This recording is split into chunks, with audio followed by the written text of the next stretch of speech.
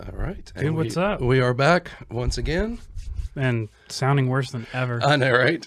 Oddly enough, this is the best I've felt in about 3 weeks. So, You're on the verge of coughing fits right now. no, I'm not. I just have no voice. You're like, I'm gonna hold it in. Oh, well, there's always a stop button. There's a comedian. I think it was, I can't remember who it was, but they were like, sneezing in public is the new shitting your pants. I thought that when we were walking into Walgreens, you just like could not stop coughing. I know. Was like, everybody's gonna run from you. That's the crazy thing about these times now is you can't even be sick without it being like if you told any single person that you know and you're like, sorry, just feeling a bit under the weather, they'd be like, is it corona? Is it COVID? Like, I know, right? just, like there's other shit still out there. It's called seasonal Nah, I gotta- allergies, you know. Gotta edit. God, shooting. God darn it. I can say God. I think I can say God darn it. Yeah, that's, I think That'll be Ned my new- Flanders says that. Yeah, So, that'll be my new pivot phrase. Now I'm starting to get on the verge of coughing. it's okay. Please excuse if you hear our cough drops on our teeth. That's Yeah. the only way we're gonna get through this episode. Yeah, those of you who live in the South will understand. Oh my God, this is gonna be horrible. Horrible. If you're super into ASMR, you'll really like this episode. So here it is. All right. That's the ticket. I didn't bring mine, but I don't believe you then. There's my good got the- good got the- Samaritan card. got the bruise. Oh yeah, that's proof. That's proof enough. So yeah, I got my. That's gnarly. I know, right? Jeez. Mine did not flare up like that, but I was,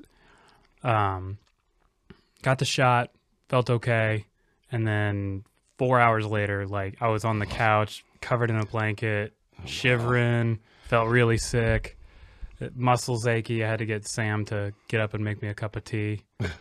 I mean, I do that every night, but no. Yeah, it's just that was his normal. Woman, Yeah, get in there. Tea time. No, and then I went to bed, slept okay, and then the next day was fine. So yeah. I mean, I was fine that day. Actually, that afternoon, we went out and had a couple of beers. What is funny though, on my way back from getting my vaccine, I was in an Uber, and of course, I had a coughing fit almost to my house. yeah. So I'm trying to explain to my Uber driver that I had a scratchy throat and it was allergies, and I know he wanted to believe me. Yeah. And I was finally like, we're a block from the house. I was like, you can just let me out. I said, I am so sorry. Yeah. And then I ended up tipping him. I was like, I just feel sorry for this guy. Yeah. He was just trying to make some money, and he's got some guy coughing his lungs out. He's armor all in the fuck out of Yeah, that he car. probably burned that minivan, but I was Did just you like, sit in the back row? actually, this is what's so funny is his door was broken, so I had to sit shotgun with him. Oh no. So I was sitting right next to this poor guy, and and I could just see the fear in his face. Oh, it was one of the minivans with the slide door only on one side. Yeah, I always thought that was the stupidest design. Who came up with that? And why? that was how they were forever until It was so. maybe like 20 years ago, I guess. I guess even like the bigger vans, like the actual vans, they only have the door that opens on one side. I've Yeah, the ridden ones- a lot of those passenger vans over the years. Yeah. Those were coming out when I was a little kid, like the big vans, the ones that said free candy on the side. Mm-hmm. Those were fun. I always got something out of it. Yeah. What I love about this podcast, it really stirs up the suppressed memories. So, speaking of being sick, I learned a new trick this week. You want to Okay. hear about it? Sure. Apparently, and this has happened about 4 times, I'll get into such a coughing fit where I will actually black out. Yeah, it happens. I'm only blacked out for like a couple of seconds. Pass out or Pass out. like on the floor. Like literally, like the second time I woke up on the floor Oh my God. in the middle of the night, and I was like, I don't know if that's allergies, man. it was just I figured out what it was. Oh. I was holding my breath when I started to cough Oh. because You're I thought just that like would going make for me. a space monkey ride. Yeah, because I thought that was going to help me not cough as much if I held my breath when I started coughing. Mm-hmm. But then I start coughing so bad, so I'm not breathing. Yeah. So your brain runs out of oxygen, and the Yeah. first thing it does is shut off. Yeah. So yeah, it happened once, and then excuse me, and then it happened the second time. I woke up on the floor, and I was like, "Oh, how did I get on the floor?" It happened a third time, and then 2 nights ago was the last time it happened. It was the first night I was able to sleep in the bed, and so Trish was still kind of awake, so I was asleep, and I start coughing, and Trish like hears this ruckus. She gets up and turns on the light, and I'm on the floor, and she goes, "Jonathan, are you all right?" And I woke up, and I was like, "How'd I get on the floor?" And Trish said, "You just went flying off the bed." Oh my She God. goes, "You passed out." But then I thought about it, and I was like, when I start coughing, maybe I shouldn't hold my breath. Yeah, maybe you should keep the oxygen and blood supply going to the brain. So since I figured that out, it hasn't happened since. Health tips from the Humphrey. So yeah, Coughing, just hold your breath. hold your breath, and you will wind up on the floor and not know why. So that ever- was not a not so funny, but funny story. Yeah, that was a big thing, and not really my generation, but like the kids that were just a little bit younger than me. So I guess still in my generation. But do you ever hear of Space Monkey? No. It might have been around for a while, but we also grew up with YouTube, so that was when. So yeah, YouTube made it big. So what these kids would do is they would hold their breath essentially, or they would like sit down on the couch, hold their breath, and they get up and sit down and get up and sit down. And like, there's so many videos of people crashing through glass coffee tables and stuff like that. Well, And, yeah. actually, a kind of interesting pivot point, just being sick, passing out, drug use from the last episode. I'm very open about my drug use, and for people listening in, I hope it doesn't make them uncomfortable. I don't use drugs anymore. I don't drink anymore. I don't know. Definitely, probably not going to use drugs again. Yeah. The addict in me always is like, hey, have those contingency where it's like you can't say for sure, but alcohol I just kind of stopped because it was becoming it wasn't a problem. It was keeping me from. It was a productivity inhibitor, so that's more of why I stopped drinking. But just to pivot off that funny story, and it also has it has to do with vans, and only having one sliding door.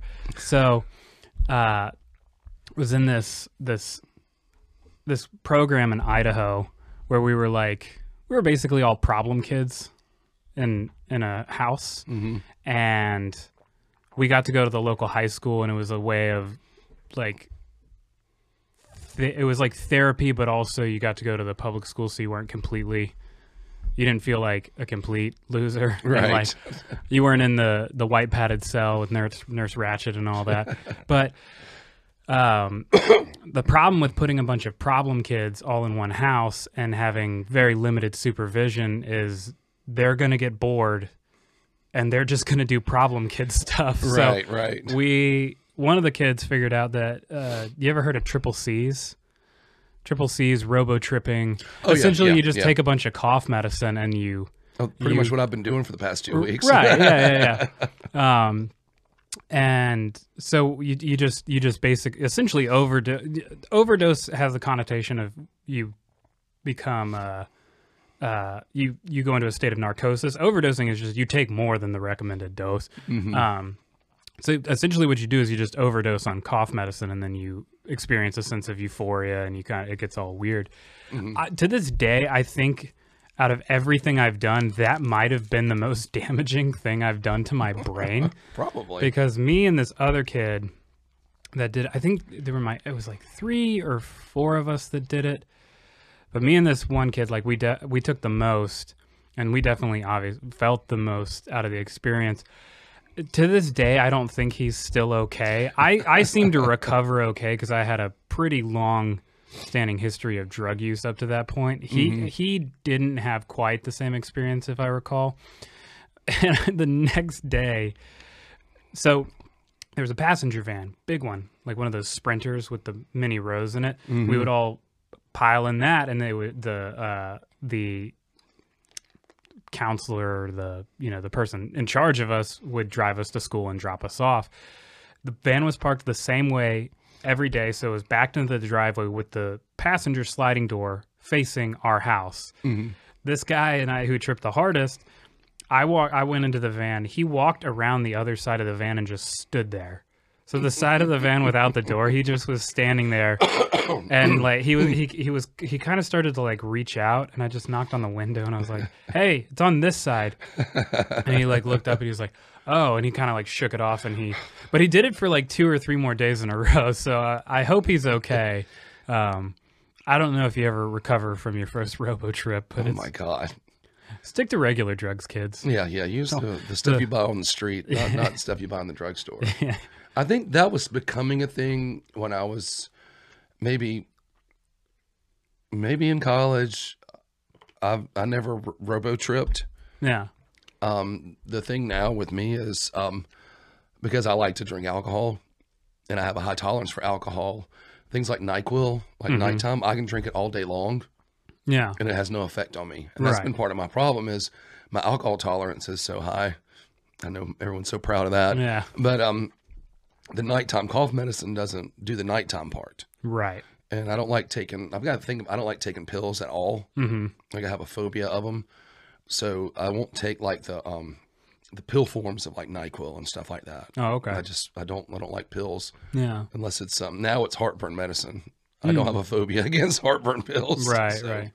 But yeah, I do remember people talking about robo trip, and I was just thinking, God, here's the thing: is if you have access to actual drugs, just do those. Yeah, because I mean, the medicine is supposed to be helping you, and you're like intentionally overdosing it so that you essentially get adverse side effects. It's just not smart. Like, and then you build up a tolerance to it, so that when you actually need it, it doesn't do anything for you. Yeah. So, but yeah, I was actually thinking about kind of that the other day. I think I have. I don't have like a tolerance to a lot of drugs, but I think I just have such a high tolerance to, I guess, the effects of drugs because I've taken a lot of LSD in my life, and that's one of the few drugs that you take such a small dose and it has such a powerful effect. There's a couple others but that's like kind of the hallmark of a lot of like psychedelics and hallucinogens is it's such a small dose for what the experience is. So other things just like they don't reach that level for the amount you take. So it's sort of like every drug is disappointing after that. You know what I mean? Like, because I mean, you can't even imagine getting that high with anything else at that, because it's measured in micrograms. If I'm not mistaken, most other drugs are typically measured in milligrams, and there's a couple in micrograms. But yeah, it's just. That was something I was thinking about the other day, so which ties in nicely to because I'm tripping now. Yeah, no, I'm kidding. Right. I'm kidding. This episode of the podcast brought to you by Robitussin. Robitussin and LSD. No, it's funny. I feel like such an old fogey. Like the only like quote drugs I use is alcohol and ibuprofen and nicotine. It's the only drugs I use. I'm just old school. Yeah. Which I guess that doesn't make me any healthier. Right. But I just rather just be a drunk, I guess. That's what I'm trying to say. I'd rather be a drunk than a dirty robo tripper. I know, right? That would be like that's you always, hippie. I wonder if there are people that like they latch onto the like a niche thing like that. They just other things don't do it for them, but robo trip because there's like I don't know if it's an access thing or what, but back in the day the like glue sniffers and paint sniffers. Yeah, people still do that. Really? Yeah. Like huff and paint thinner and stuff like that. I wonder if it's just an access thing. I guess so, but I've worked in like maintenance and stuff for years where I had to deal with paint and paint thinner, and I can stand to be around it for like 5 seconds, and it does not make me feel good. So there's no way I would ever do that recreationally. It's like, oh my God, no. Yeah. But I don't know. There's got to be somebody's niche. I'm going to find me a dirty drug to use. I'm kidding. A dirty drug? A dirty drug. Just freebasing triple C pills. Yeah. Chase that dragon. I got to chase that dragon. Oh, look, the voice is better. I told you I'd start talking. And I don't think it's better. I think that will reflect in the audio. This podcast will be overdubbed by someone else later. Yeah, we'll get Morgan Freeman. Oh, can he overdub all of my lines? He'll ADR you. And we need if we're gonna if we're gonna get a quick turnaround on these episodes, we need a professional. Well, yeah. Well, I'm definitely not that. Yeah. That's what we could do. Is we could come back in like 2 weeks and then just ADR all of our lines. But do it bad so everything's like really out of sync, so our mouth's moving and we're behind it or ahead of it. Oh yeah, like those Japanese movies that are dubbed in English. And, you know, Yeah, we'll do that. yeah. Well, let's have cartoon voices. One of my favorite things is when you see the for TV edit of a movie, and you know the person's swearing, but just the creative dubs they come up with. I can't think of. I mean, just go watch any movie on FX. It'll happen. But just some of the lines are really funny. Yeah. Especially when they don't even make sense within the syntax. Yeah, they're just trying to find words that'll like, kind of match their lips. Yeah, I think there was one movie and it was like, we're past the clock, so it was like, well, are you out of your fucking mind? But the edit was like, are you out of your hecking mind? Or something. I'm like, what? Come on. That's a meme. People are going to really enjoy that part. It's hard to keep track of. Like what you're doing with your mouth. I know, right? You just don't get to talk until you're done chewing. I'm going to do this podcast in sign language. Yeah. Do you know sign language? No, I don't. But Okay. Do you? No. Then you won't know. Then I guess not. I'm going to do the rest of this podcast in Mandarin. Or I'm going to do it in Klingon. Okay. I don't know Klingon. I'd believe that you would know Klingon. I don't. Huh. Then that's insulting. I don't know why. I just, like, it would not surprise me if you were a Trekkie. I'm not a Trekkie. No. Nope. Star Wars? Yeah. Yeah. Star Wars. I like Star Wars. Yeah, I'm a Star Wars fan. That was my generation. The original Star Wars, not anything that came after. The prequels are rough. That's my generation. Yeah, they're horrible. Sorry. And I'm sorry the sequel trilogy was not very good either. So, You didn't like those? Yeah, it just I thought they had a strong start and kind of a meh finish. Yeah, it seemed like they were just determined to kill off all of my favorite characters. Mm-hmm. And they did. So I was confused so the one they were filming, or they had finished as Carrie Fisher died. They had that really cool moment where they could have killed her off. yeah. But then they kept her around for the other movie, and it was all CGI and weird, and it was just like You could tell it was like pieced together. Yeah, it's sort of like, did you ever see what was Bruce Lee's last movie where he died during filming, and they had the like they cut him but it's all like it's a double, and it's always from like the back and like a bad angle, and you know it's not Bruce Lee. They even used like shots of his actual funeral. Oh yeah. What was that movie? Oh, was that oh gosh, I had it on the tip of my tongue. It wasn't Enter the Fist. No, Enter the Dragon. It wasn't Enter the Dragon. It wasn't Enter the Dragon. I was thinking Kung Pao, Enter the Fist. I got confused. I know. Great movie, by the way. Yeah. I can't think of the name of it now. Oh, I have Wikipedia right here. You have the internet. I'll look up Bruce Lee. Your password's 123. Hey man, that's my ATM Some password. Some Romanian hacker's gonna try it. Let's see here. Bruce Lee.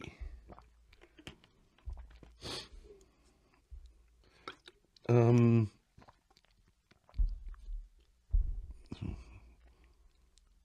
you love it when it gets quiet on a podcast? It's awesome. It gives everybody a chance to really reflect. This is for everyone to just kind of calm down. Scroll. Preparing to scroll.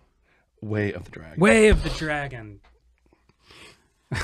All of these. Way of the Dragon. Fury of the Dragon. The Big Dragon. Mr. Dragon. What was his first, or one of his first big ones was the Chinese Connection.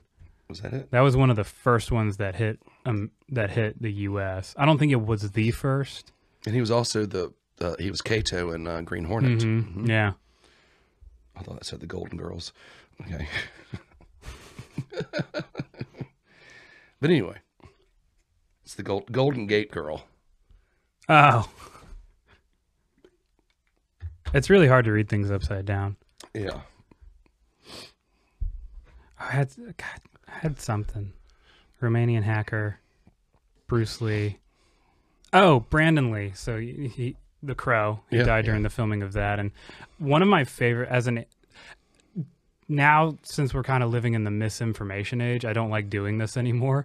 But one of my favorite things back in the day was to spread as much like Wikipedia misinformation that I could. You know what I mean? Where Yeah. it's like, it's close, but it's not quite right. Somebody, we were talking about Brandon Lee one time, and this is on the cusp of smartphones, so you didn't have the internet in your pocket. You might be able to walk into another room and get on a computer and look up the information, but who has time for that? So it was still in that age where like people wouldn't just pull up something and call you out on it. Right. So we were in a group of people talking about Brandon Lee one time, and he was like, "Yeah, he died. He got shot on set," and I think that is how he died. It was a fake pistol, but there was something in it, which can happen because it still discharges. It just doesn't have a It doesn't have a typical projectile, but the explosion or it can still kill you, especially if you have it really close. Well, in his case, the piece from the former blank was stuck in the chamber. That's what it was. So it turned it into a projectile. It turned it into a projectile. Some guy he had a fake gun, or it was a blank, and he put it right to his head. There was no projectile, but it was so close that it ended up killing him. Can't remember who that was because it's a blast. Right? Yeah, it's still. Yeah, it was the guy from Fleetwood Mac, like the original Fleetwood Mac. Really? Yeah. I didn't know that. Yeah, he shot himself in the head on accident. Oh, yeah. That's a. It was before like the Buckingham, Stevie Nicks era. Oh, okay. Yeah, yeah. Speaking of, I didn't realize that it might have been this guy. One of the people from Fleetwood Mac wrote "Black Magic Woman." That Santana song. Oh yeah, it was Peter Green, wasn't it? Yeah. And he died just recently. Oh, okay, so he didn't. Did he accidentally shoot himself in the head? No. He's Spreading that misinformation. we'll look it up later. Anyway, so it really isn't that important since whatever. we got a long intro this week, but I'm okay with it. So this person, we was like, yeah, he got shot on set. I was like, no, he died in a skiing accident. And he's like, no, you're thinking of Sonny. Bono. Yeah, Sonny Bono. And I was like, no, you're thinking of John Denver. And it just laddered into this. I was just spreading so much misinformation. No. Yeah. I did have before that there was a guy that was 100% convinced that John Denver died in a skiing accident. I was like, no, you're thinking of Sonny Bono. And I was like, John Denver died in a plane accident. They didn't get enough gas or something like that. Anyway, but he was 100% on false information. That's what happens is I spread all this false information and it comes back to haunt me. That's what's wrong with today's youth. Even though it happened before that. Yeah. We're living in a Christopher Nolan film. I know, and it's not even The Dark Knight. Yeah. I'm really upset. Yeah. Back to Bruce Lee. He was in The Dark Knight. He was the Joker. The Olsen twins killed him. Yeah, well, one of them did. That was, speaking of like Star Wars and being disappointing, the Dark Knight series was weird because Batman Begins is weird but watchable. Yeah. Dark Knight is not only a great Batman movie, but just a great movie. And then The Dark Knight Rises is good, but it's like there's so many like weird little holes. Yeah, it wasn't a great finish. Yeah. And I love like the first two, and I'm not even really a big fan of Batman or any like comic book character movies, but because the movie was so well done, and I love Christian Bale. I mean, ever since I saw American Psycho, like anything he's in, I'll watch it. Yeah. I just think he's such a great actor. It's a shame he killed that guy with an axe on set. Well, we were all tired of Jared Leto. Yeah. Was that Jared Leto he killed? Yeah, he killed Jared Leto, and then he became the Joker. Look how this just went completely around. There's so much synergy in this podcast. So, I feel like Jared Leto like always gets the shaft when he dies in movies, like Lord of War. I didn't see that. You didn't see Lord of War? That's pretty good. Well, he didn't die in Fight Club. He just got his face completely destroyed. I like to think he died in Fight Club. I would too. No, he's at the end. He comes in. He's one of the dudes in the building. Yeah, that's like, sir, you okay? He's still alive, but remember his face was pummeled so bad. Mm-hmm. And I was thinking of Fight Club the other day. I love that when movie. he gives her the breast exam, And then what was the line from it that I was really thinking of? Oh, they're arguing about which groups they're gonna go to, and he's like, "No, I need brain parasites" or something like that. And all the people like look at him, like looking at him. Yeah. It's an interesting movie. Good book too. It's a great movie. Yeah. I just read Invisible Monsters by Chuck Palahniuk. I don't know if you've read that. No, I haven't. That gets deep into like the trans and homosexual community, and it's really well done, but it's haunting. Interesting. I'll have to put that on the list whenever I get to reading. Yeah. Have you read The Ghostway? I know. I was just about to tell you. I was should. going to read it this week, and because I felt so bad, I couldn't like concentrate. Yeah. And I wanted to like sit down and be able to read it and like take it in. Yeah. So I apologize. No, that's all right. It is on my list. Yeah, I think you'll really It's like it. on top of the list. Talking about haunting. Yeah. You really like that. Very haunting. Let's get into the music. We have a podcast to do. We should do like an offshoot of this though, where we just sit down and just talk about bullshit. Mm-hmm. Just like spread misinformation. Yeah. Talk about our favorite movies, but have the wrong people in them. Shall you flip? You flip? Oh yeah, I'll This your flip. first time flipping. I'll flip. This is No, you flipped. I flipped last week. Yeah. Okay. What do you want to? No, go for it. I feel like I owe you. All right. You got it. Going in Christian order this time, the way God intended. Starting off this week. So, just a little pretext. I'm a big fan of soul music. Mm-hmm. Big fan of like, early R&B and all the things that kind of come after the soul, so like funk. And then I don't listen to a ton of popular music, like stuff on the radio. But this week I kind of dived into, I want to see what's popular, and I found this first song, Leave the Door Open, and I was like, this is cool because it's on the nose throwback to like vintage 70s kind of soul and R&B, and I mean even I think the music video, which I didn't watch, but Spotify has a little like GIF thing that'll run, so you kind of see a little bit of the music video, and I mean they're in the studio with the vintage clothes and the big hair and stuff like that. And I was like, I want to kind of find some stuff that's reminiscent of, it has some R&B or soul or even some like jazz elements, just stuff like that. I wanted to look for things like that. So that was kind of why I came up with this list in particular, because I had a couple of hopefuls on there, and then these kind of all tied in together nicely. So that's it. So which that makes sense. Yeah. Complete sense after listening to them. Right. We'll get into what I have to say. So funny enough, I'll kind of take my side of things, and when we move to your song, you can kind of take I had a little roadblock. You have a pretty big roadblock at the beginning of this week. Yeah. So my roadblock was that I think these three songs are so new. There's not actually a lot written about them right now. Okay. I think these are all this year. I did try to do homework on them, but there's not even Wikipedia pages up on this, so I can't get. I could if I paid for like a Billboard subscription or something, I could look at the pages, but I just didn't really want to, and so I did what I normally do, which is like the first level of homework, and then kind of just got the first level of information. But I think all these songs are within the past couple months, so they're probably on the come up and probably have more information by the time this comes out. So with all that being said, Leave the Door Open, Bruno Mars, Anderson .Paak, and Silk Sonic. And I wish I looked into it further to get more of their roles in this. Yeah. But it is what it is. First impressions. Well, you hit it on the nose. As soon as I heard this one, my first thought was it reminded me of some of the like mid to late 70s, early 80s, like R&B funk music that you would hear on the radio.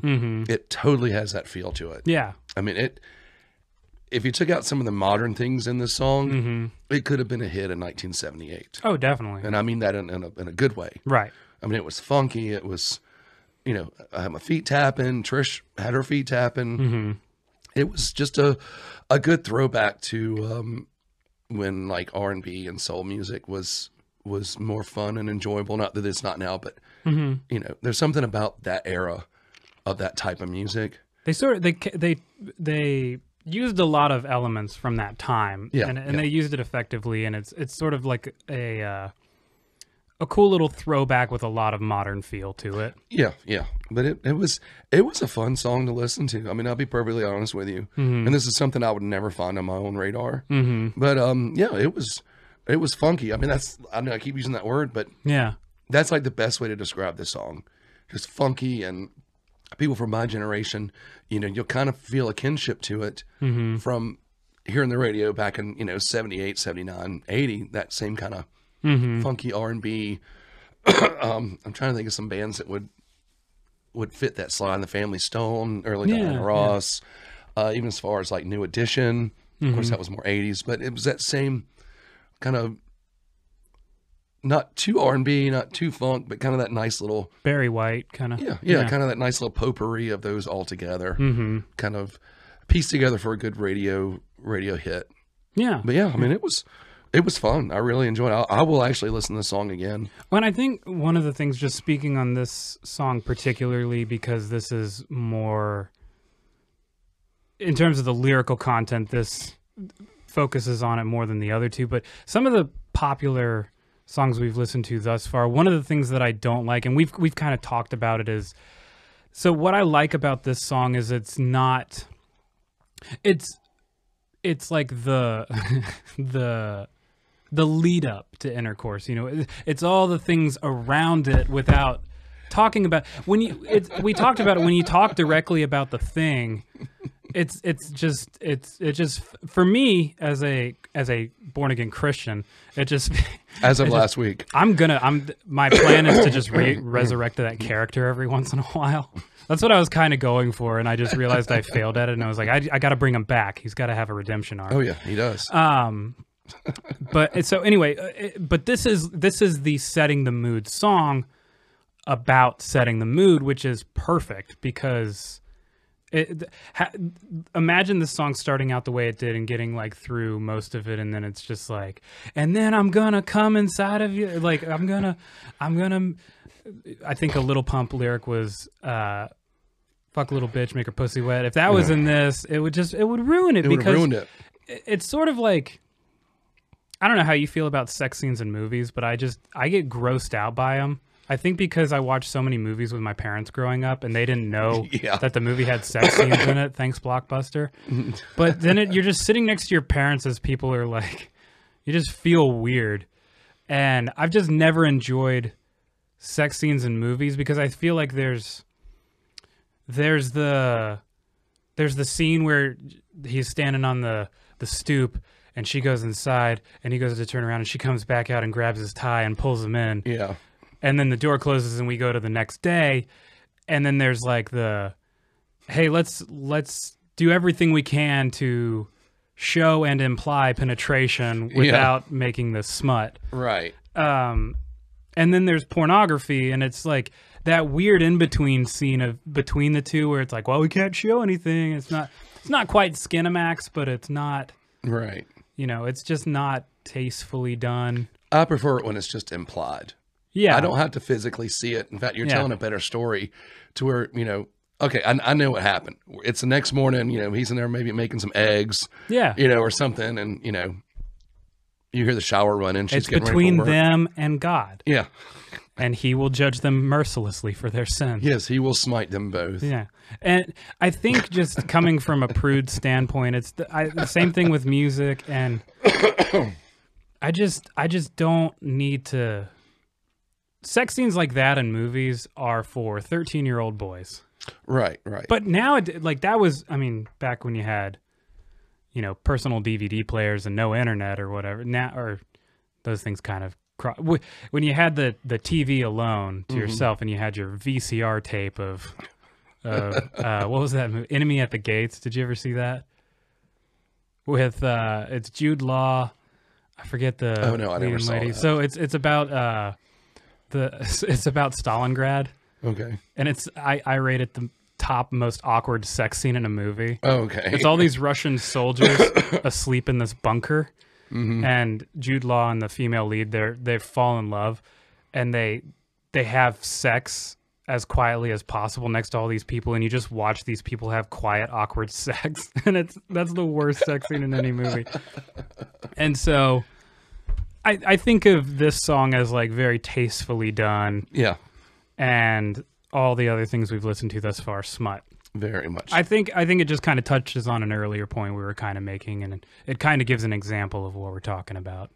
It's funny you said that because when we listened to this song, I asked Trish her impression of this song, and this is direct quote. This is so funny. This is what or is pretty direct quote, but she said this is the kind of song you listen to while you clean the kitchen, and when it's over, you take it to the bedroom. That's right. Yeah. And I'm like, that's exactly what you just said. Baby making music. So I'm gonna probably play this song when I get home. There you go. Yeah. See how clean the kitchen is. Intentionally make a mess. Well, it better be clean because Turn it on. You know, I'm kidding, Trish. Don't hurt me. Oh, I got it. I catch on pretty quick after a really long time. Yeah. Okay, but yeah. So Putting it to bed. yeah. Yeah. Recommend it to everybody. Yeah. Every single person. It's fun. I would totally recommend this Yeah. song. I think it's really well done. I really liked. I'm familiar with Bruno Mars and Anderson .Paak. Haven't heard a lot of. This was the first time I heard of Silk Sonic, so I look forward to looking into him, she, they more. Yeah. So yeah. Fun stuff. Your turn. All right, let's flip it over. All right, so I kind of had a theme going with my 3 songs, and I'm sorry these are such Debbie Downers, Super Debbie Downers. but whatever. So, but I hit a roadblock with the initial songs, which it's totally fun. I had another song from this artist picked out that was more fitting with the theme, but I think this one is also pretty fitting. This is the song "Life Is Killing Me" by Typo Negative. Just to kind of give a little bit more of a pretense to what we're talking about. Mm-hmm. You went so deep with your deep cuts this week that I couldn't even find 2 of them. So that's why we had adjustments. So the first, the one by Typo Negative, the entire album isn't on Spotify. Everything else by them is, but that one album. And I think it just has to do with like a distribution dispute or something like that. Sometimes that happens. And I think they changed like record labels when they put that one out. More than likely, that's why it's not on there. And then your other one was a Velvet Revolver song that apparently was only available on the iTunes download. Yeah, which I didn't realize that. Right. So maybe the CD releases, I'm not sure. But so I couldn't find that one either. And kind of one of the points to the show is to have it available on the Apple Play, Apple Store, and Spotify. Your podcast and my right, your platform playlist and my platform playlist. So right, that's why we made we had the pinch hitters coming in. So which is totally fine. And I'll go ahead and spit the theme out because we'll get to it. These were last recordings by artists before they died, and the songs, oddly enough, were about dying. Yeah. So it's like a little bit of irony in it. So. Oh, that was the connection between the bands. Yeah. Okay. Mm-hmm. So who died in Velvet Revolver? Scott Weiland. Oh, okay. Yeah. And then Jill Janis from Huntress. Yeah. And then, of course, Lane Staley from Alice in Chains. And then Peter Steele passed away from Typo Negative. Oh, okay. And and did they just replace him? No. No, this is the last. The album I gave you was their last, the one that was not available on Spotify. Oh, Dead okay. Again. Dead Again was their last record. Oh, what about the song that we ended up going with? Life Is Killing Me. It's on their next to the last record. Oh, okay. So close. Close. Gotcha. Okay. And it was actually that was the last album that they did while Pete Steele was an addict. He cleaned up. This is the irony of the whole situation. He cleaned up, quit using drugs, quit drinking, got completely clean. They made that last album, Dead Again. Mm-hmm. And it was about his recovery and all that stuff. And then a few years later, he died of heart disease. Like that's just irony right there. Yeah. Not the drugs, not the booze, nothing. It was a heart disease that got him. Yeah.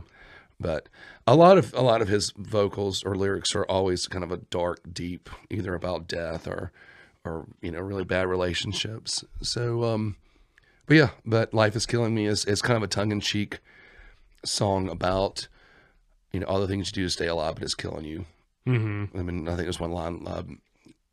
Doctors and thieves, they both wear masks. Meat magicians, stuff like that. Overpaid meat magicians. Yeah, overpaid meat magicians. But yeah, just a good kind of rounded out song about basically life and death, coming from someone that eventually, unfortunately, would meet his death, and where doctors couldn't save him. Right. So that it's really more fitting on this song because it was about, more fitting lyrically, less fitting timing wise. Right. But we do what we can. Yeah. So, and I'm a huge fan of Typo Negative. So, I've always liked the humor and the deep, like personal stuff that Pete Steele puts into his lyrics. I mean, he has a sick, dark sense of humor, but it just, the more you explore their songs and his lyrics, the more you kind of catch on to his like viewpoint of life. Mm-hmm. So your thoughts, kind sir? If I might ask, Yes. what would you classify Typo Negative as? Like, what's their kind of genre or genres? They're more American Gothic metal. Okay, that's what I was kind of picking up, because it sort of reminded me of some of the stuff we had a couple weeks ago with Pain and really kind of Catatonia, more just like the sort of drony, some of the drony stuff in the beginning. Yeah. I liked it. It took me a second to get into it. When I really started liking it was almost exactly halfway through the song, when they switch up and they go with the down tempo or the halftime kind of thing. I really enjoyed that, the riff in that and the feel of that section of the song. I think that's when it really made me turn around and start liking the whole thing, because it's almost like, it's not, I wouldn't say it's prog in the sense that like Emerson, like in Palmer's prog, but I like the progressions it goes through. It's a little progressive, and this was a hard one because of what I've been dealing with, having to deal with so many doctors. Thankfully, I have a couple that have been really great helping me through this process, but I definitely feel a lot of the sentiment of this song. I wouldn't say I hate doctors, but they really frustrate me a lot of times. Yeah. I think I do try to empathize, though, I think you'd be really hard pressed to find somebody like a trauma doctor or an ER guy that's what they deal with on a day-to-day basis, and also expect them to have a level of empathy as if it's their first patient or somebody close. I think it's so how do you not become jaded? But then there's some breaches of, I think, the whole bedside manner thing that are just absolutely egregious. I think I was telling you about it, but my parents insisted on, this was back when we were thinking it was a dental thing. They insisted on me going to an endodontist for a second opinion on the root canals. And so we scheduled an appointment with this guy. My dad drove me all the way to Statesboro to get checked out by this guy. We're sitting in the waiting room waiting for way too long, and finally get back there. Don't even talk to the doctor. His nurse just keeps coming in asking questions. I had a printed out little step-by-step I had done of every single date, what happened, like just to walk him through. He's in the other room performing a root canal at the same time that my appointment is. They take one x-ray, and then they're just like, it looks fine. We can't help you.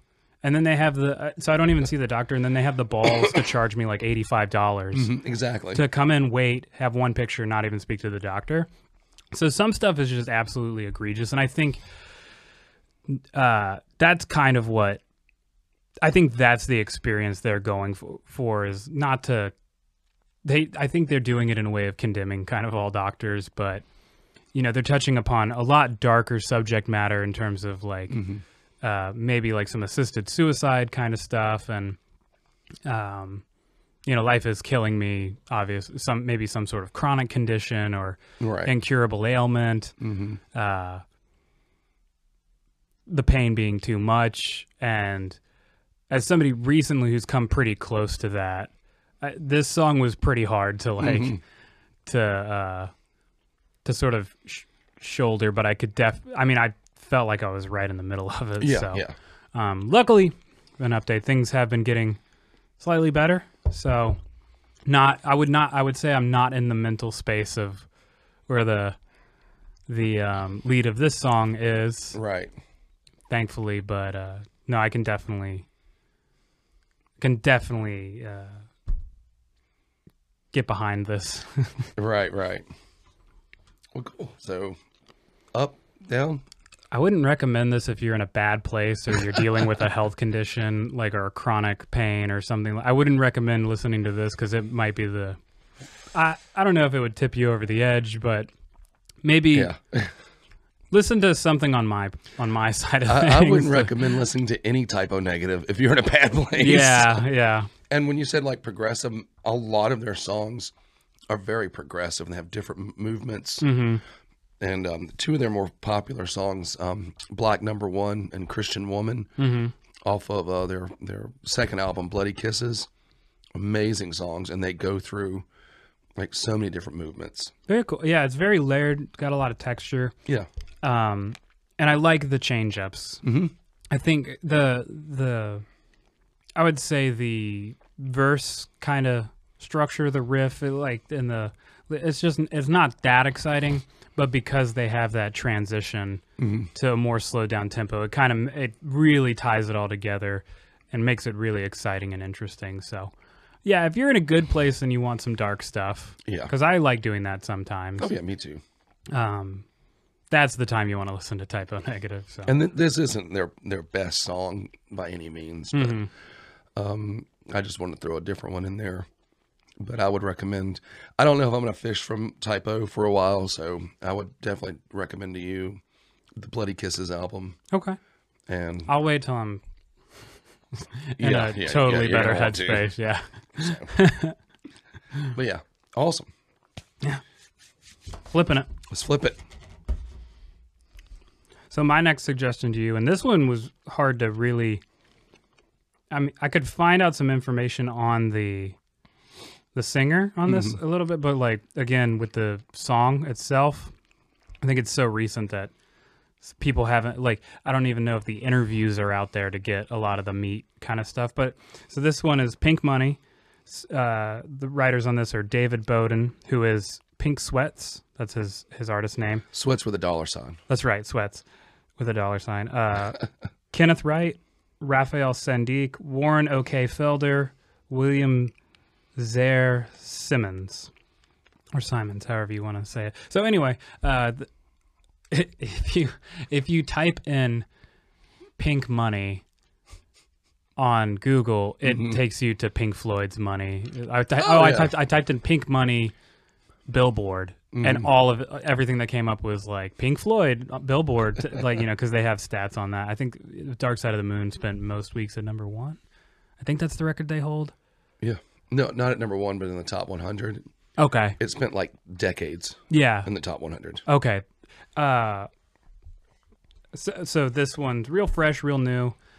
And I like the vibe of it. I was kind of, like I said, I found the pop playlist, and then it was like, I'm going to kind of go through this, see if I find anything. I was kind of trying to come up with the tied together theme, and this one just happened to come up, and that's what kind of sent me more in the R&B kind of direction. And I really liked it. What did you think? It was a lot of fun. I didn't like it as much as Leave the Door Open, but we did enjoy it. It had more to me like an early '90s kind of pop R&B feel. Yeah, a little bit more hip hop in there too. Yeah. I mean, it was very reminiscent of what was on the radio in that field when I was a teenager. But yeah, it was fun in that sense. not as maybe not as funky as the other song, Mm-hmm. but it did feel it felt 90s, but it felt modern 90s. If that makes any sense to you. Mm-hmm. A lot of modern production. Modern production, but you could tell that the writers and the performers on this song grew up on like that 90s R&B, early hip hop, pop music. Mm-hmm. And it really had that feel. Like it was the first thing I thought of when I was listening to it. Definitely. So yeah. And I like the construction of it. I like the little horn section kind of thing and the choruses, and love the hook. I think it's sort of like Leave the Door Open. It draws on a lot of things that came before, which I thought was really cool. And there's a couple of songs of his that I've listened to that I really enjoy. So I'm looking forward to seeing. I think he only has an EP, or I think he has a couple EPs, and this is his first album. I think it's called Pink World, if I'm not mistaken. This is one of the singles off of it. Yeah, I really enjoyed it. I think it was just kind of like a fun song, like just a little kind of feel good, show offy kind of when you're feeling yourself. Not like we are today. No, but, maybe in a couple days, be listening to Pink Money, hollering at Scat Girls. Well, maybe not me, but yeah. With the what's that TLC song like? Scrubs. Yeah. Hollering at me out of his friend's ride or whatever. The passenger side. That's what I was trying to. That's where I was trying to put us at. It was like we got like the white collared shirts on, open with the chains. And just riding around listening to Pink Money, yelling at yelling at people we shouldn't be yelling at. They're like, hey, somebody's dad is here. Yeah, like. Oh man. So, yeah. But yeah, once again with this song and with Leave the Door Open, you could tell their influences, but they did it right. Like a lot of people will produce music that will sound like something from 2 or 3 decades ago, and it just kind of sounds like a retread. Like they don't do it well. Sure. With Pink Money and the song before it, they really complemented that sound. Yeah. The way they did it. Right. And they did it right. Sure. Yeah. So yeah, it's made sort it fun. of the spectrum is, what is it? It's inspiration versus like plagiarism. Right. And you can kind of fall somewhere in that spectrum, and that's what I like about a lot of these is you get the influence. I mean, Leave the Door Open's very on the nose with the music video. They're not trying to pretend like they're inventing the sound or anything. Right. But I feel like they were all falling on the more inspirational side of the spectrum, which was really cool to see that people are currently throwing back to these things, but also still trying to do their own thing with it without absolutely ripping off, artists. Well, yeah, making it your own, but sure. There's something I was thinking about. There's a theory of thought that you can't think of anything that doesn't already exist. Mm-hmm. And so I was kind of thinking because we try to use the term like original, and especially nowadays when concerning art, it's so hard to be 100% original because everything informs everything. Yeah. So I think that's kind of the spectrum. You're just replacing words. It's like, let's say original and completely unoriginal, inspiration, plagiarism. It's kind of the two things. I think the more things you can draw from, the more complex the construction is, or like the more what's the word? The more versatile, like the more you pull from to kind of create, that makes it a little bit more complex. It puts it more on the good side of the spectrum where you're trying to make it your own. Yeah, it's not an absolute copy. Right. The more boiled down so let's say you were like, I'm going to make this song sound exactly like Pink Floyd, and then you just lift a bunch of Pink Floyd stuff. Right. And like maybe you took from a couple different songs, but you were really listening to those kind of songs to make. it's going to come out and you're going to be like, oh, you just like ripped off Pink Floyd. Yeah. But if you take some stuff from Pink Floyd and let's say like Sonic Youth and whatever, you just pull from all these different little things and like, oh, this would be cool in this section. And you kind of like construct this thing pulling from a lot of different inspirations. That's when you kind of land on the better side of the spectrum, I think. It's more like if it feels like Pink Floyd, Right. other than sounds like Pink Floyd. Right. Is basically, yeah. Sure. Yeah. And that's what these two songs got right. It felt like that era. Yeah. But at no point did I feel like either one of them were like ripping somebody off. Sure. It felt like that era. You want to, it's the kind of compliment you would pay to somebody, you know, who had just performed being like, yeah, you kind of reminded me of like Pink Floyd and like you kind of have all these little things to kind of pull on versus like, you don't want to talk to them because you're just going to be like, yeah, you sound a lot like Pink Floyd. Yeah. Except they were better. No. Wildly more successful. Yeah. So yeah. But yeah, I would recommend it. It was fun. Yeah, that's kind of what I was song, going yeah. for. Nothing to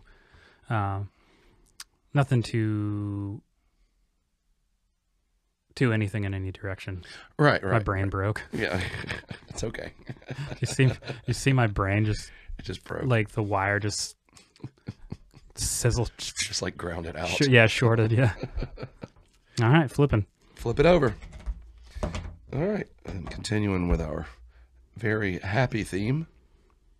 I'm glad that because obviously we don't plan ahead. I just pitch and you pitch. Yeah. And then if we have any sort of like, oh, I've heard this too much, or like can't find it because it doesn't exist, Yeah. except outside of the one copy that you bought from Velvet Revolver Or stole. You're our biggest fan, so you get this one thing. I liked that I had things more on the I would say the happier side of the spectrum. Yeah. Versus like, it was a nice balance this week. It was. Now I do have happier stuff. I was just getting this. I know. For springtime hits and For sure, it's yeah. a lot more happier music. So this song is from Huntress.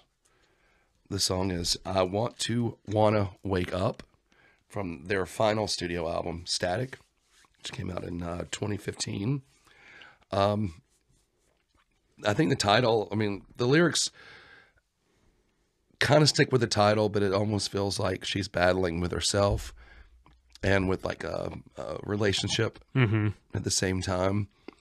And its lead singer, Jill Janis. And those of you who aren't familiar with her or Huntress, she's an amazing singer, a great voice. Yeah. I mean, just absolutely amazing.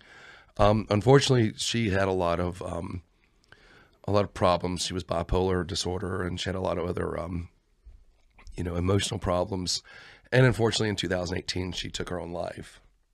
So this was the last official stuff that she recorded. She did do backing vocals on 2 songs on Brian Posehn's newest album, Grandpa Metal. Yeah.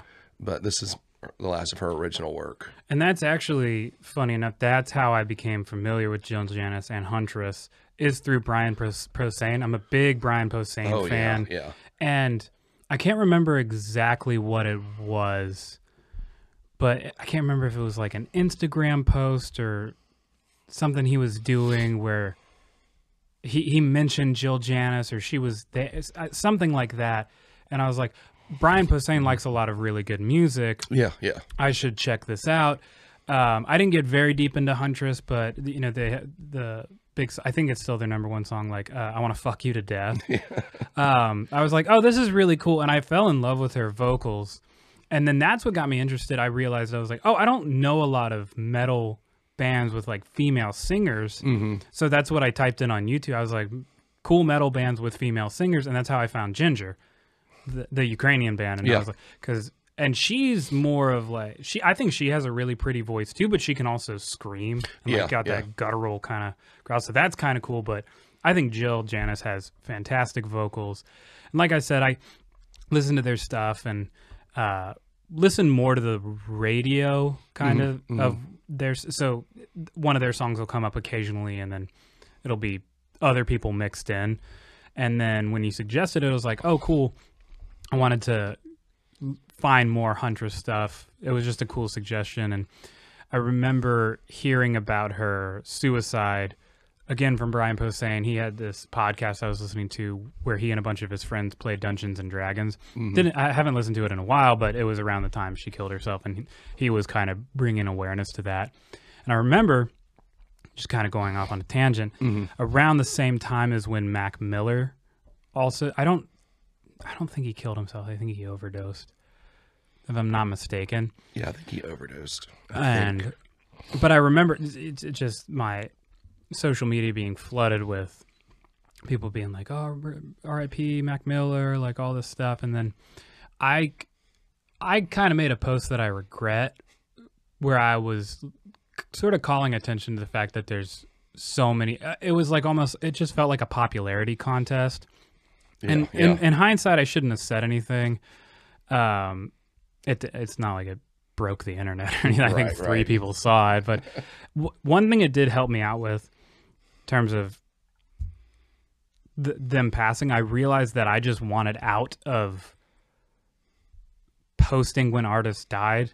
Yeah. Because I think our brains do a weird thing with social media, and when people we like die, even though we don't know them, we do this weird thing where we kind of like try to make it about us, or like, oh, I'm hurting today too because this person meant so much to me, and now I don't have. And to a certain extent, that is the reality. But you have to stop yourself from doing that, because essentially what you're doing is like, hey, it's crazy out there, don't forget about me, kind of thing. And like one of the prime examples of something I really regret is like when Tom Petty died. I think I played Mary Jane's Last Dance on social, like I posted it, and it's just something it's something at the time didn't seem wrong. Right. But it seems so foreign to me now. Like I don't even really feel like I know the person that did that. But it was absolutely contrived. I mean, it was absolutely like, how can I benefit off this person's death? And it's not in so much that that's exactly what I was thinking, but I think when people do that, there's a level of that, and you need to be aware of it. And it's sort of like, when Chris Cornell took his own life. Yes. All you would, if you typed in Chris Cornell on YouTube, it was just people covering for like, just, I think it's just this weird thing we do where, and I don't think it's not evil, and it doesn't come from a bad place, but I think you have to come to terms with it could be coming from a selfish place. Right. And that's absolutely what I was doing. So thankfully, by the time I had thought about it because I think Tom Petty was 2016, 2017, something like that. 16 or 17. It might have even been 2017. Yeah. Because I'm trying to remember.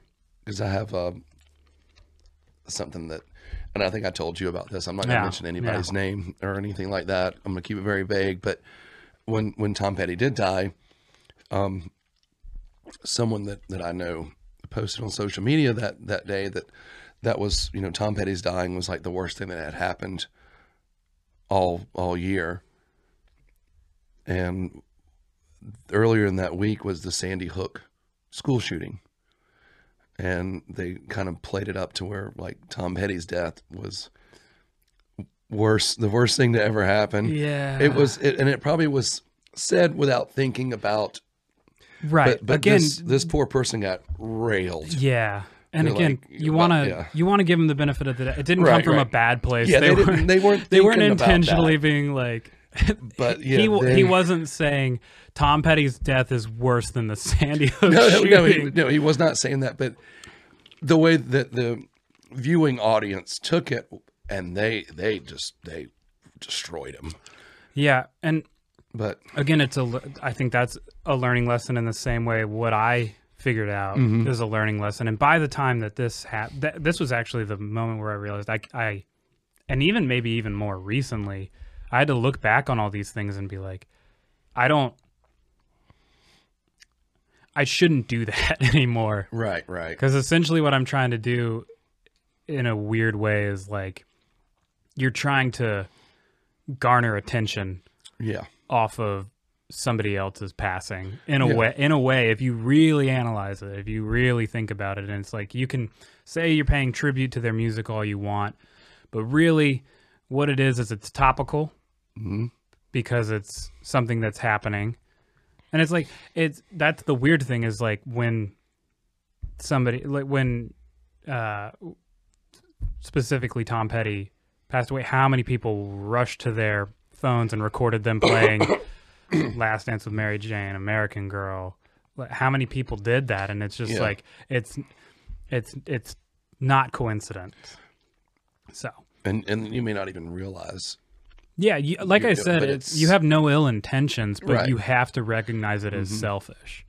Because who's really suffering is that person, their family, their families. People who know them. Yeah. And then, as a fan, you absolutely are entitled to your emotions surrounding that, especially if you're a super fan. What you're not entitled to is trying to match that level of suffering. Right. You shouldn't be trying to garner attention off of something like that. Yeah. That's why I try, like, whenever someone I know, like famous, passes away, which it seems to happen more often as the years go by. Yeah. I try to just avoid it altogether on social media. Yeah. Just, I might, note that I know that it happened, and then that's it. Like, I don't have an opinion. I'm just like, I was a fan of this person, and then that's it. Yeah. And with her passing and with, you're talking about Mac Miller, who I think was a drug overdose. I've noticed how, and this isn't everybody, but how quickly faceless people on the internet will condemn someone when they die, whether it be of suicide or of a drug overdose. Like, all of a sudden, the internet's people are, certified doctors and certified psychiatrists, and it's okay to like attack this person who's no longer with us for the reasons that they passed away. And it's like, do you have any idea? You don't know. So don't say anything about this person. With like Jill Janis, she had a lot of hoops to go through. And even though I don't condone suicide, if I'd been in her shoes at that point, who knows? Yeah. So, and with, those who die of like drug overdoses, you don't know where they're at. Right. I mean, there's some cases where there are famous people who have died of drug overdoses, but it's like, you've had 1,000 opportunities and you just won't stop. And I'm thinking of one in particular, but I'm not going to name him out, who had 2 decades to clean up his act, and he still died of a drug overdose. And when he died of a drug overdose, nobody was even surprised. And this was a very famous singer in a band that is not on our list today. But everyone was like, yeah, I mean, we figured. Yeah. But I don't know where I was going with that. But anyway. No, that's okay. But yeah, but it's like, just, you don't know. You don't know why this person did what they did. Yeah. Don't try to put, don't try to be their judge. And also don't try to make it about you. Like, oh, I'm going to record a cover, a sorry cover of American Girl because Tom Petty was my fave. And I love Tom Petty to death and blah, blah, blah. Well, I bet his family loved him more than you. Yeah. One of the funny things I saw online, and I think it helped me come to this mentality, is when Neil Peart passed, and somebody made a post that was like, I bet you the most searched thing on Google right now is bands typing in, what easy Rush song is there to cover, kind of thing. Exactly, you know what I mean? Yeah. Like drummers typing in, like, or like drummers' faces when they're told they're going to be covering a Rush song at the next open mic or whatever. Yeah. And it was really funny. And that's sort of the thing, is like, you'll notice it with, you don't see swaths of people coming to cover when like a jazz musician dies, or like somebody with like real chops, like, like, oh shit, I don't know. Yeah, I know, right? See plenty of covers of Last Dance with Mary Jane, and again, there's no ill intent there, but it is sort of this thing when it's like, when the bar is lower in terms of how much you have to put into it. Yeah, yeah. Right. So, I mean, if I don't know if somebody, really worked and it wasn't the day of, maybe it was a couple weeks after and they put out a cover of a Huntress song or something like that with a band that they, were in, something like that. That would be feel a little bit more like homage. Instead of like, I gotta get there first. Yeah. So, it would be an interesting mentality if somebody who, like, had like a death pool of recordings of artists that they suspected were about to die. Yeah. And they're like just waiting, ready, and like, oh shit, Chester Bennington died, and they just put up their cover of a Linkin Park song. They have it ready, and it's like, this is really well produced. How did you get this ready in 3 hours? Like, news just broke. I'm that good because I loved him so much. I was sitting in the studio waiting. I was a true Linkin Park fan. Yeah. That was, and sort of talking about when you say people bandwagon, he had children, and that was something that I saw a lot. I was like, how dare he like leave his kids in this world? And it's like, yeah, imagine how he felt. Yeah. Where he was brought to that. Yeah, you don't know. Having the ultimate thing to live for. It's like, until you can really put yourself in their shoes, I think you should probably pass up on the whole judging thing. Yeah, because you don't know. Right. So, yeah. And with her, and I didn't see any like Huntress, people playing Huntress songs on the Facebook when she passed away. No, not a lot. Not a lot. And again, it's like, that's why it started feeling like a popularity contest to me. Yeah. It's just weird. Like, but to actually talk about the song. We did have a song we were talking about here. I really enjoyed it. Like you said, I got similar sort of things from the lyrics. You were talking about the narrator being in a lot of pain, but also dealing with somebody in a lot of pain. So I had a lot of connection with this song, especially the past couple years. If people don't know, my girlfriend, now fiance, was dealing with a chronic stomach issue. It took years to figure it out. We finally did in the summer, got her healthy. She's been doing 100% better. And it's just so strange that, she goes through her thing, and then 6-7 months later, now I start having this, what appears to be a chronic issue. And it's just sort of funny how life works. Because I was in the mindset back when she was going through her thing where it was like, I would really like to, I think I would rather be on the recipient end of the pain than being the person watching the person you're in love with be on the recipient end of pain. And then the universe turns around and is like, all right, let's test that statement. Yeah. Yep. So it's a song that I connected with really deeply, and I really enjoyed it. I think she's such a good singer. And like I've said before, the vocals can really make or break a metal song for me. Yeah, same and here. She just, if you're a metalhead or if you like heavier music, please check this song out. Check out Huntress, because this is a band that just shines. And sometimes they're a little on a little tongue in cheek, a little on the nose with some stuff, which is fine. But I just think of her as, like, in terms of her, people that sing the way she do, I don't consider them singers. I consider them like people who play instruments, but their voice is the instrument. There's only a couple of people that stand out like that, but that's another. They're not a singer; they're a vocalist. You know? Right. And she's a vocalist. She is, like, she's just got such strength in the way that she sang and range. Yeah, range. And yeah, I really enjoyed this song. Definitely recommend it to those particular people. Be in a happier mood. Yeah. But yeah, if you haven't explored them anymore, I probably won't dig from this well. Okay. We'll let Miss Janice rest in peace. Yeah. So let's post about it real quick. Yeah. Can we do a cover? Yeah.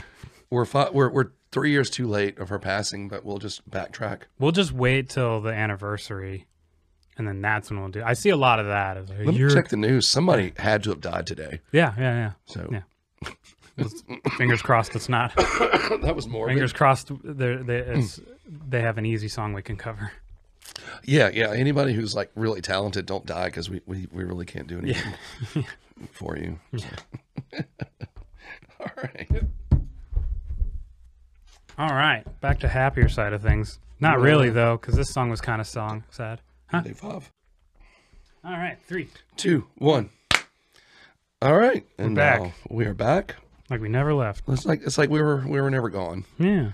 So I might make a little like transition, like meow, like just a guitar wheel or something yeah, like for when we take breaks. Yeah. Yeah. that sounded really terrible.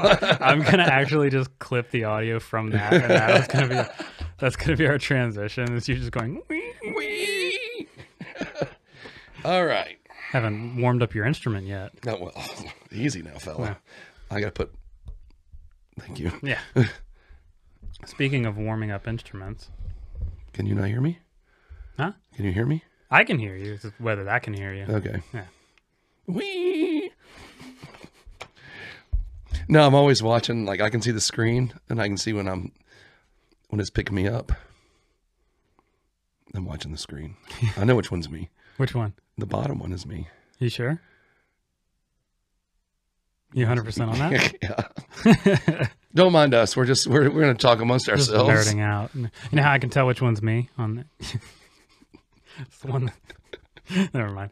Welcome to our last podcast. Yeah. The band's breaking up. Yeah.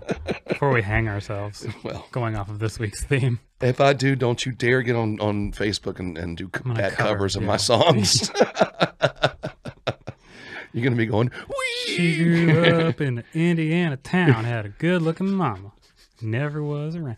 That's my favorite is when people, not that people do this when they die or when artists die, but they'll really switch up the genre. Like they'll do like, I'm going to do Tom Petty Last Dance with Mary Jane, but with like a hip hop kind of thing. And then like that goes viral and it's like, yeah, this is my reggae version of, you know. yeah. That's always sometimes people do excellent jobs with it.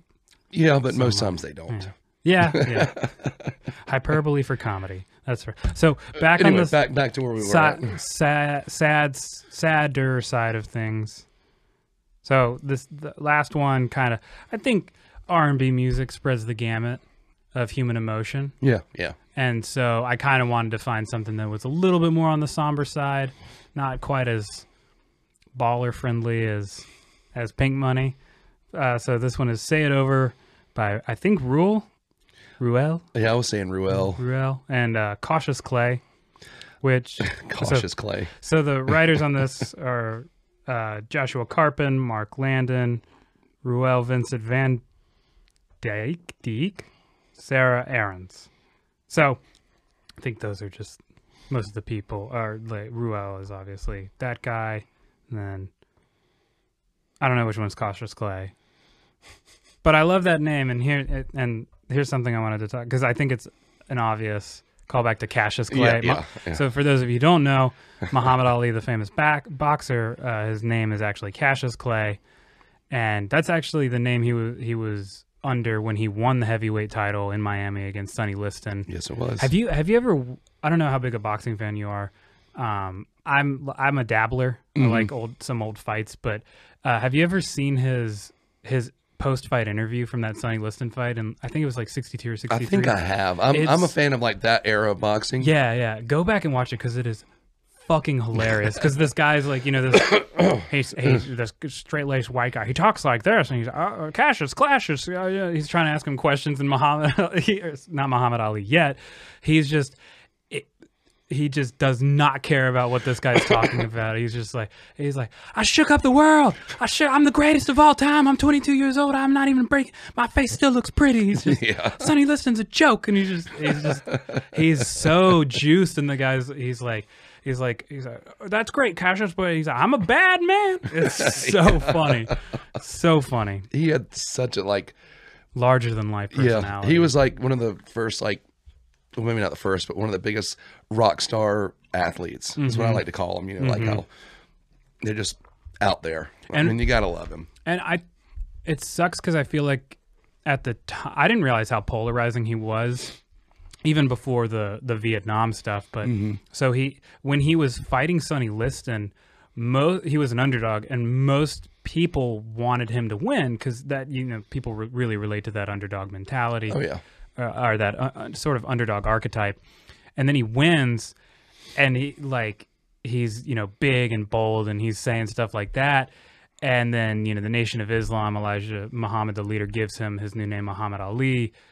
And he starts really leaning into that, talking about that in interviews and stuff. Like, not that he was like out there being their like number one spokesperson or anything, Right. but it's something that he really believed in. And now, next fight, everybody wants him to lose. And I didn't realize, like, my dad was watching a documentary on it, and I kind of caught a little bit of that time period.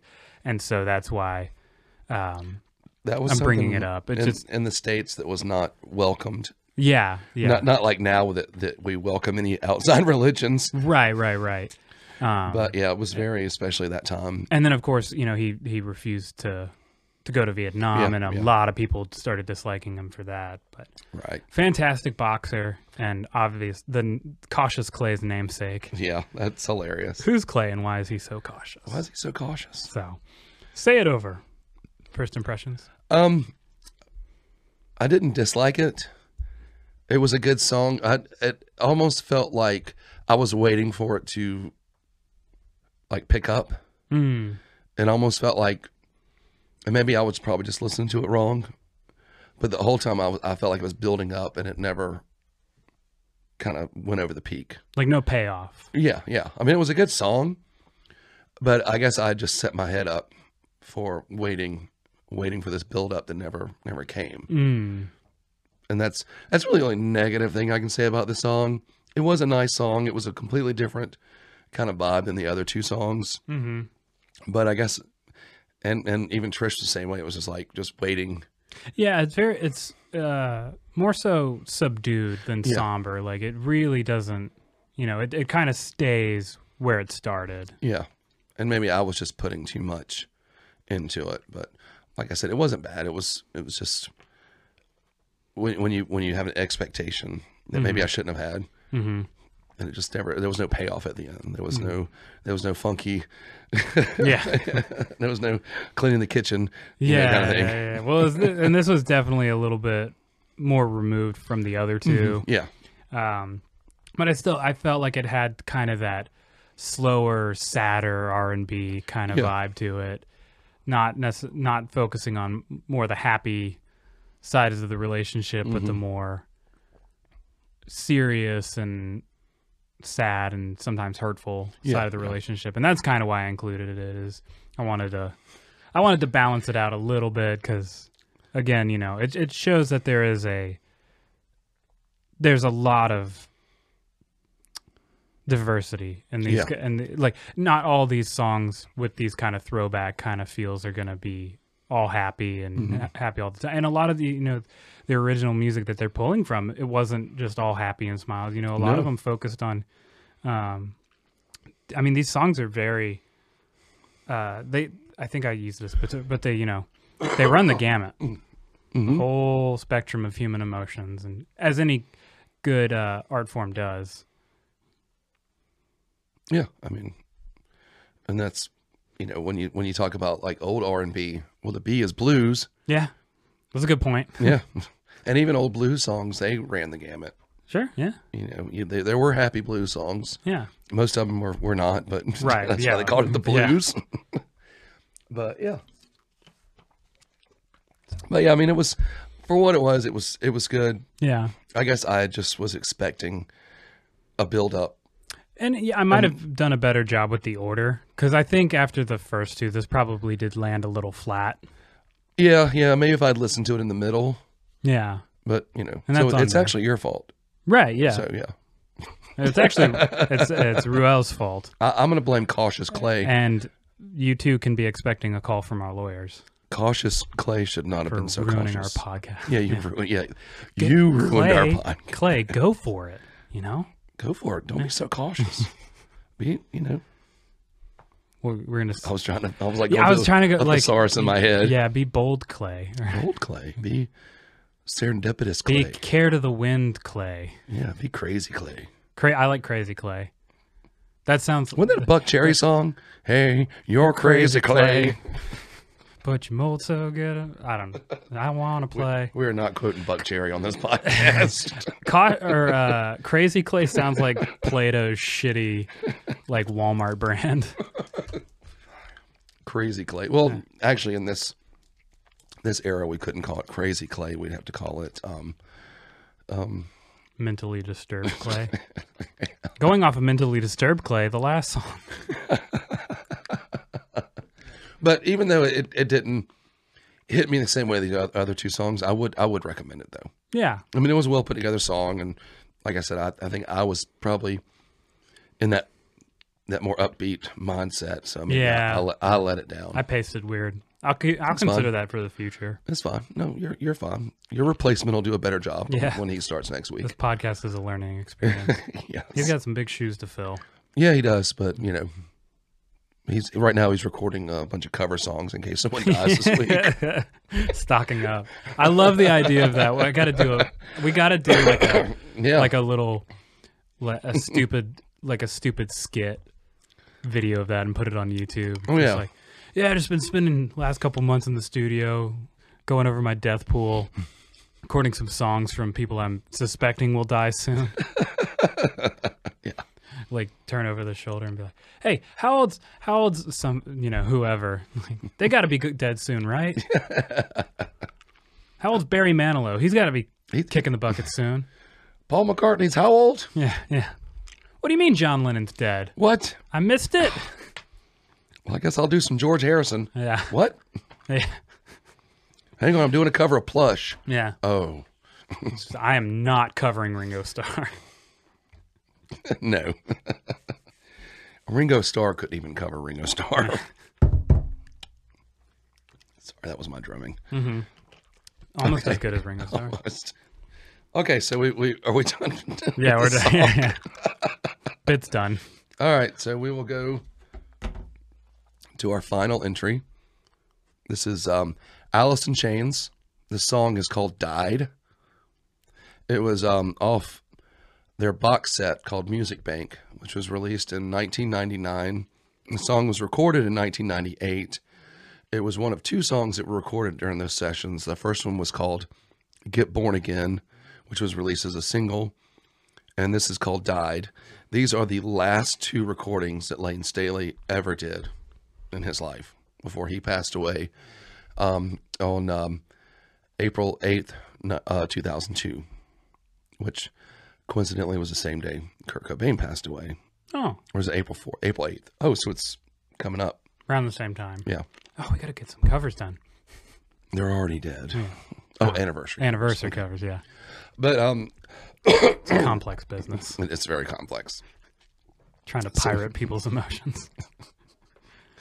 Anyway, so the song itself, and the irony is, the last song Lane Staley ever records is called "Died," and the song itself is actually about his fiance died in 1996, and she died of actually a very rare infection or blood disease that is common with heroin addicts.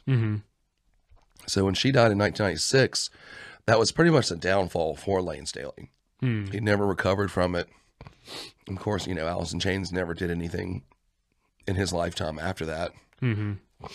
So,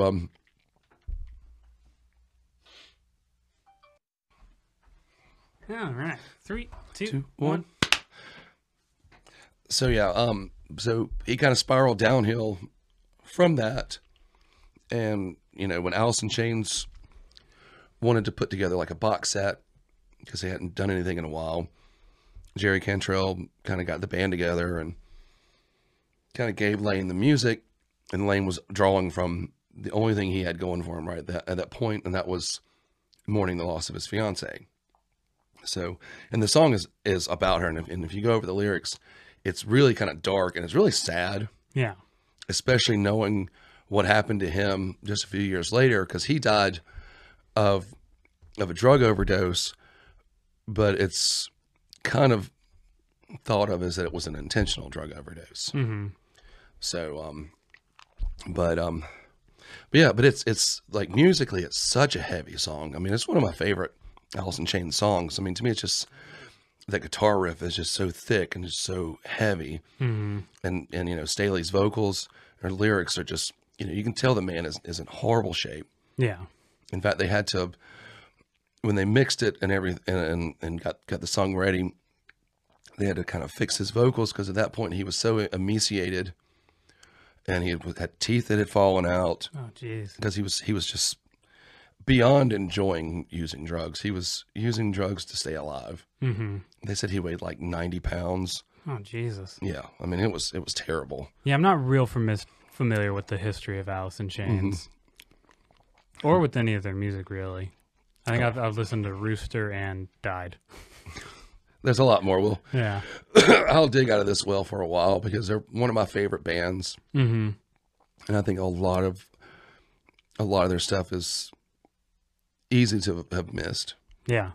Well, and I feel like pretty much everything would be a deep cut for me, for the most Perfect. part, just because I just don't never really listen to them. I have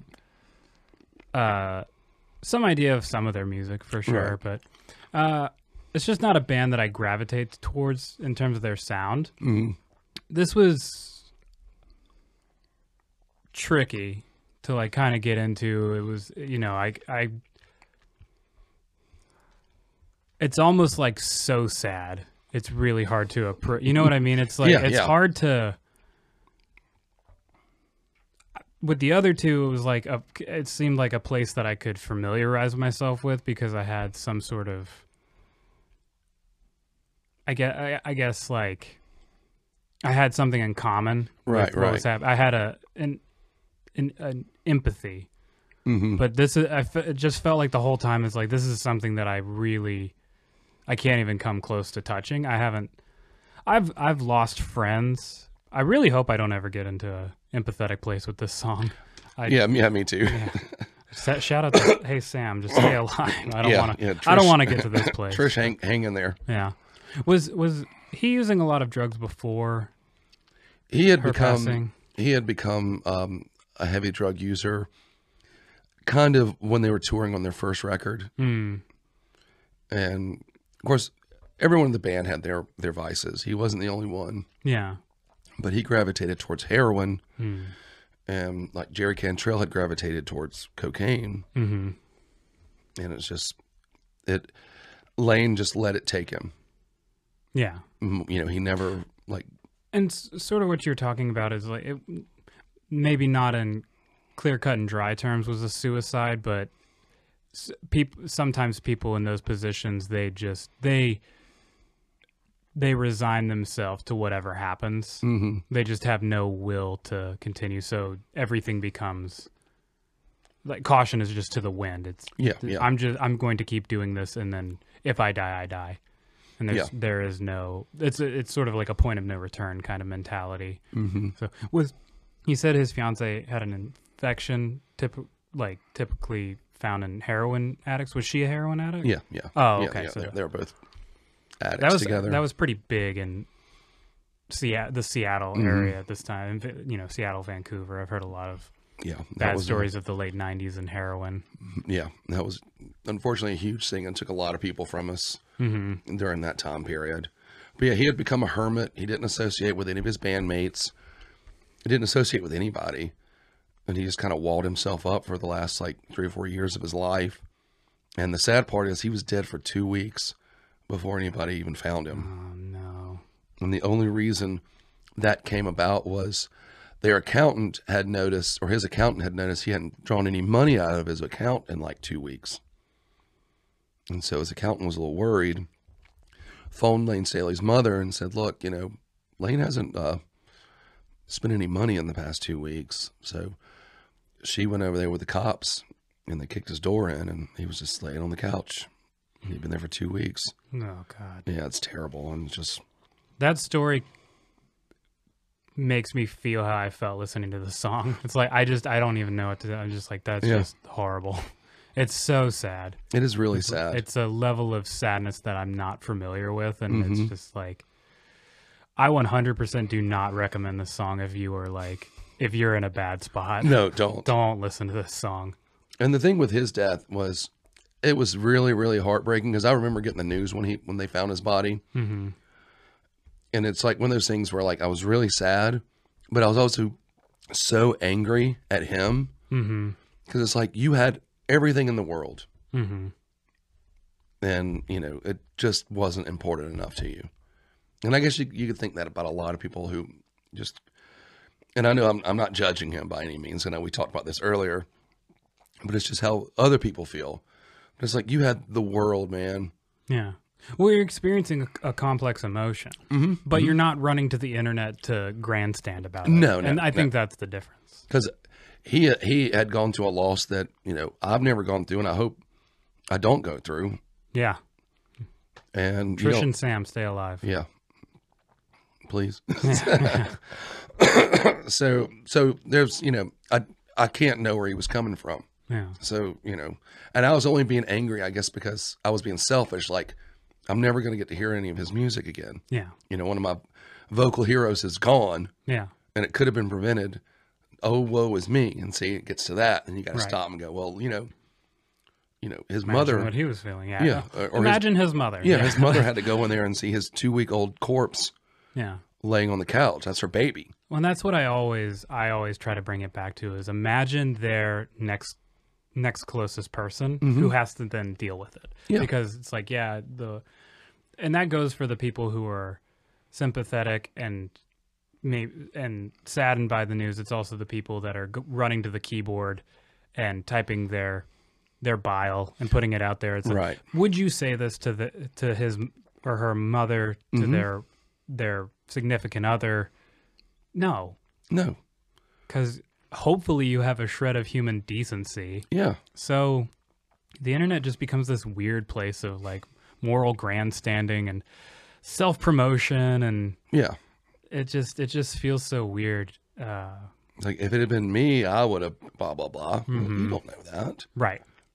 You don't know until you're in that situation. Well, and you know, so many people they well, he should have sought help. And just speaking of it personally, if you've had experiences with it, if you were 100% committed to suicide, you know, the last thing you want to do is tell somebody, because it's going to keep you from what you. I'm saying if you are beyond the point of no return, like these people were, talking isn't going. They're not going to talk about it because they don't want help. Right, right. They just want it to be over. So it's, you know, anybody listening to this, if you are in a place like that, please do go and get help. Right. But what I'm trying to speak to is the, you know, it's sort of like put yourself in their shoes. Yeah. And try to empathize with what they were feeling. They didn't want help. Right. And the last thing you need to do is judge them, because That's absolutely right. you know, there is someone that took a greater loss when they died than you did. So I'm always fascinated at all the stupid little sayings we hear as kids, and it's just like, oh, you just write it off after a certain point. And one of the ones coming up a lot recently is like, be thankful for your health.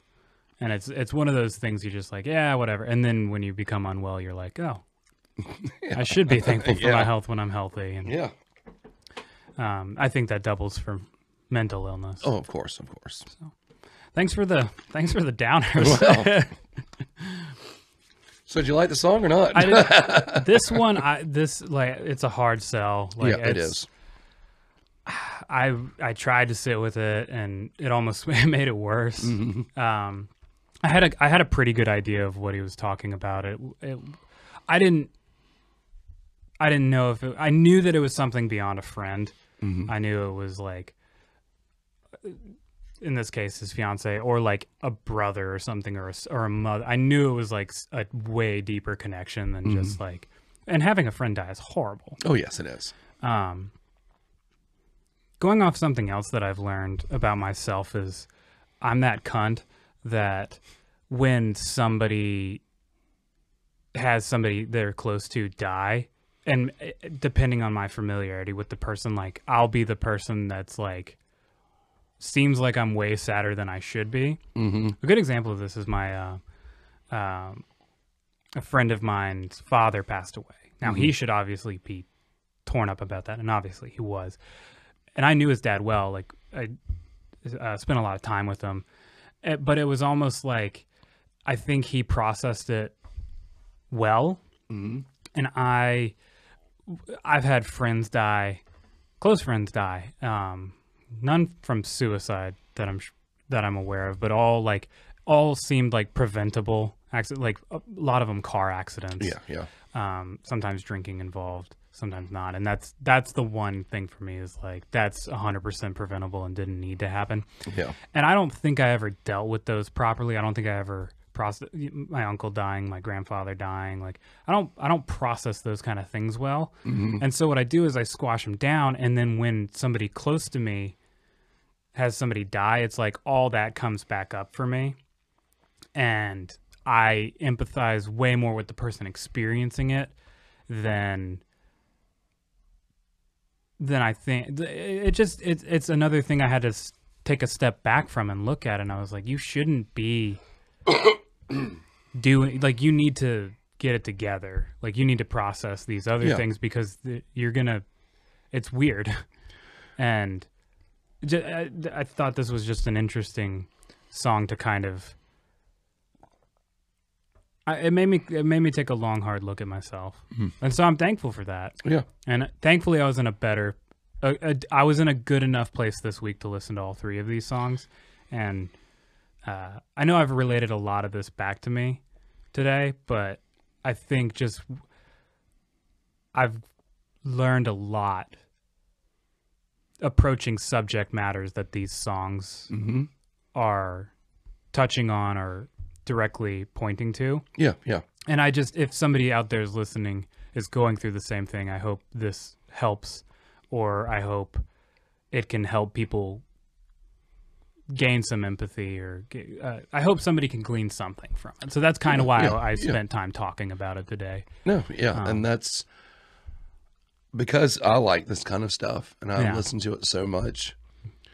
It has helped me to be able through, the past 35 years of listening to this kind of music to be able to process things in a way that I do process things, that, I can listen to things like that and I can, maybe relate it to something in my life one way or the other. And it helps me to process the things in my life by listening to someone else talk about in music form. Yeah. I mean, people say I listen to a lot of really sad music, but it's actually not as sad to me. It's cathartic. It's very cathartic. And yes. The first two songs were very cathartic for mm-hmm. me. This one it's another level deeper where I have no idea what this emotion is. You know what I mean? It's like, yeah. And I hope to never and wouldn't wish it on anybody. Yeah. But. And to me, this song was very cathartic to me, even though I've never been exactly in that situation. It was still, it was more introspective for me to think about, well, and maybe, things. Positive side of things, maybe it can help you garner the empathy you need mm-hmm. to deal with, like, to learn the lessons that you've learned. Yeah. And to not jump on the bandwagon and, posthumously punish somebody for their actions and like get on how could he do this? Like, running to the internet and saying these things, like maybe it was an appropriate lesson for you. I mean, I think I definitely learned a lot from this song, but like I said, I definitely would not recommend this unless you're in a good spot. Right. Or you're on the positive side of processing things. Right. Because it's very dark. It is very dark. And or either if you need something to push you to have that breakthrough, then something like that is, and when I say breakthrough, like, finally like getting over the hump you need to get over. Yeah. To like finally have that breakdown. Yeah. You know what I mean? Sure. Yeah. So. No, I get that. Definitely. Like it's like medicine. Yeah. It's medicine that might, the shot might sting, but long term, it's going to do you good. Yeah. Something like that. And I think this was, not to get too deep, but this was one of the songs when, a few years after it came out, I went through a really, really bad breakup. And this song, I was able to relate this song to the end of a breakup. Mm. Now, obviously the other person didn't pass away, Right. but what we had together had died, so to Yeah. speak. Yeah. So, it's kind of like relating those two Metaphor is things. powerful. Yeah, Yeah. very metaphoric. And that was one of the songs that I really kind of ingested to kind of get myself, on the other side of it. So just to kind of get some more history of Alice in Chains. So you said this was recorded in 98, Yes. a couple years later. So they've done nothing since his passing? Like, Yeah. they still perform, or They actually, they weren't going to ever get back together when he died. And then finally, I want to say it was like 2006 or 2007, the three remaining members got together for the tsunami relief. Remember the tsunami? Was that in 06? I think it was 05. But they had guest singers. Mm-hmm. And then over the course of like that year, they had a friend of theirs, a guy named William Duvall, and he would come on and sing Lane's parts, and they would play shows, just kind of like, just to play shows. And then they decided to, since they never got to say goodbye to their fans when they broke up, they were gonna go on tour as kind of a tribute to Lane Staley, and they took this guy William Duvall on tour, and they toured for like a year. Well, it kind of backfired on them in a good way. Everyone was like, "Oh wow, these guys sound great. We want more Alice," Mm-hmm. So they made that hard decision because they didn't want to do anything to make money off of Lane Staley being dead. Yeah. They did not want to disrespect the name. They didn't want to disrespect him. I mean, they were hard pressed. They did not want to do it. Well, the fan reaction over touring over a year and how much people were just like, you guys got to keep doing this. Mm-hmm. And they even actually went to Lane's mother and asked for her blessing. And she gave them her blessing. They hired this guy on as their full-time new lead singer. And then they started recording again. And they put out 3 records since then. And William Duvall what's so great about him is he doesn't sound anything like Lane Staley. Mm-hmm. I mean, there's so many bands that their lead singers sound like Lane Staley or try sound like Lane Staley. Like Creed is one of them. Sorry. But, that warling, Yeah. The Marble Mouth. Yeah. Yeah. The Stained, another band that I loathe. How dare you? God, they're horrible. Well, they're horrible. But, What's that lead's name? oh, Aaron Lewis. Yeah. I watched a bunch of videos of him like doing his like acoustic song and like yelling at people in the crowd. And Yeah. I did glean something from that where I have like a lot of confidence to like not let a shitty crowd like have me hang my head in shame. Like, no, fuck you. Like, I don't have to do this. Like, so that's the one positive thing Stained has done. Well, the thing is, Sorry they ripped off your favorite band. if his music was worth listenable, then people wouldn't have to chit chat You while wouldn't he's talk playing. over it. You played in front of enough crowds, Yeah, well, I've definitely felt that before, though, where I'm like, oh, man. When If this was interesting, they'd be listening. when they won't stop their pool game to listen to you play. Yeah. Been there. Sorry about that. I was winning. Yeah, it's a hard sell. I had a lot of money on the table, dude. Sorry. This is 9 ball, not 8 ball. But, William Duvall, he doesn't try to act like Lane Staley. What I think is so great, what Lane Staley looked like. He was 6 foot tall, blonde, skinny blonde guy. Mm-hmm. Okay. William Duvall he's probably the same height, black guy from Atlanta. Oh, yeah. I'm familiar with this now. Yeah. Now you say that. I'm sorry I had to come to black guy, but yeah, now I know what you're talking No, about. I mean, I think that's complimentary because it's like the only person that could fill Lane Staley's shoes is this black guy from Atlanta, Yeah. which I think he's absolutely amazing. I've seen him live with William Duvall, I think 5 times. And That's cool when you can change the recipe and the fan base still likes it, probably getting new fans. yeah, That's something that's cool because there's a lot of bands that couldn't do that. And maybe that speaks to the power of the music yeah, and just how diehard the fan base is. Because I know, especially knowing you, if you love Alice in Chains, like you really love Alice in Chains. Where did the name come from anyway, by the way? It was kind of a joke. Let me try.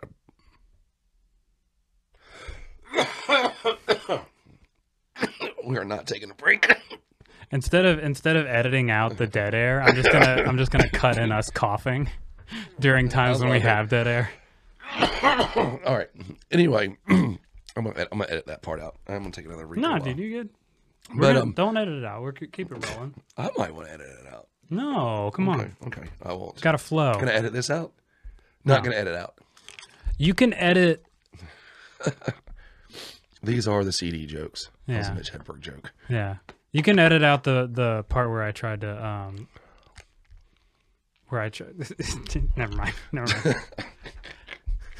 I hate when you have like the half thoughts that you're like it's like almost there. You're like, this will be good to start saying, and then you realize halfway through like gone. you just need to shut up. Yeah, or you forget. Yeah, that's my problem. I forget. But anyway, Wow, so it's me just being like, you should just shut up. Lane Staley was in a band before the real Alice in Chains got together, and they went through a lot of names, but they had an idea of like, and it was called Alice in Chains, like Guns N' Roses, Alice in Chains. Oh, okay. Because they thought it would be funny, the image of Alice the housekeeper from the Brady Bunch in like bondage gear. That was like their mindset. I love it. That makes me like that band. So, Plus 10 points. Yes. I like that. they've always had a great sense of humor. As dark as their music is, they are hilarious. But yeah, that was how it initially started. And then when that band broke up, and then what became Alice in Chains got together, Lane came up, said, well, this was an old band. And they were like, well, we'll just go with Alice in Chains. And, you know, it was like such a like tongue-in-cheek like name. And then their music is so like, not all of it's dark, but, you know, it's not Lover's Lane, you know, cleaning the kitchen and taking it to the boudoir music. Ain't Pink Money. No, ain't no Pink Money. Yeah. No, but yeah, that's a brief history of Alice in Chains. Okay, no, I really Yeah, needed. yeah. I feel like I need to know it because it's not music I gravitate to. Because I mean, would you consider it kind of in the grunge family? I don't know. Like, I always get. I'm always tentative of like talking to people about genres that they're like with bands they're really into, because then people are like, "No, you fucking idiot!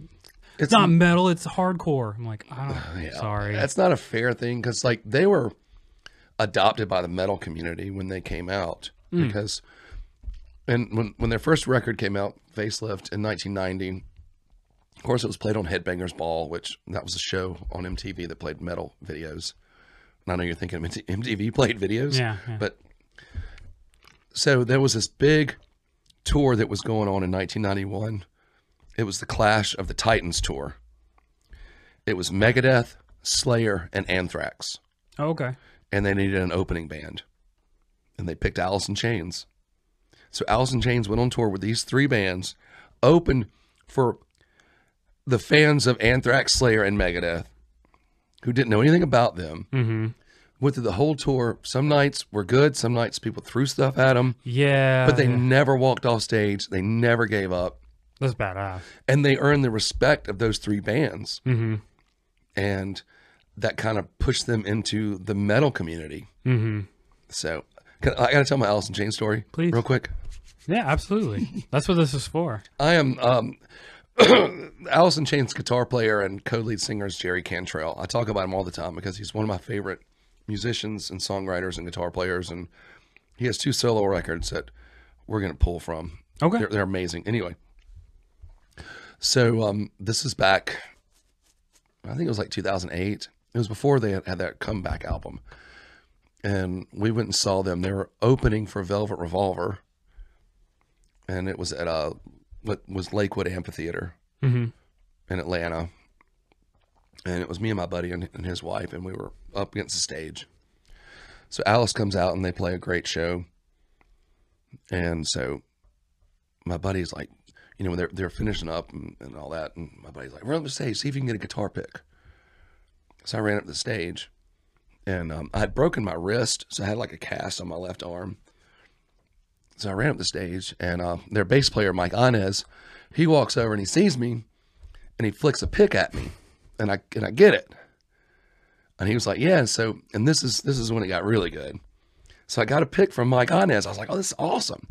He turns around and yells across the stage to Jerry Cantrell and tells Jerry Cantrell to come over there.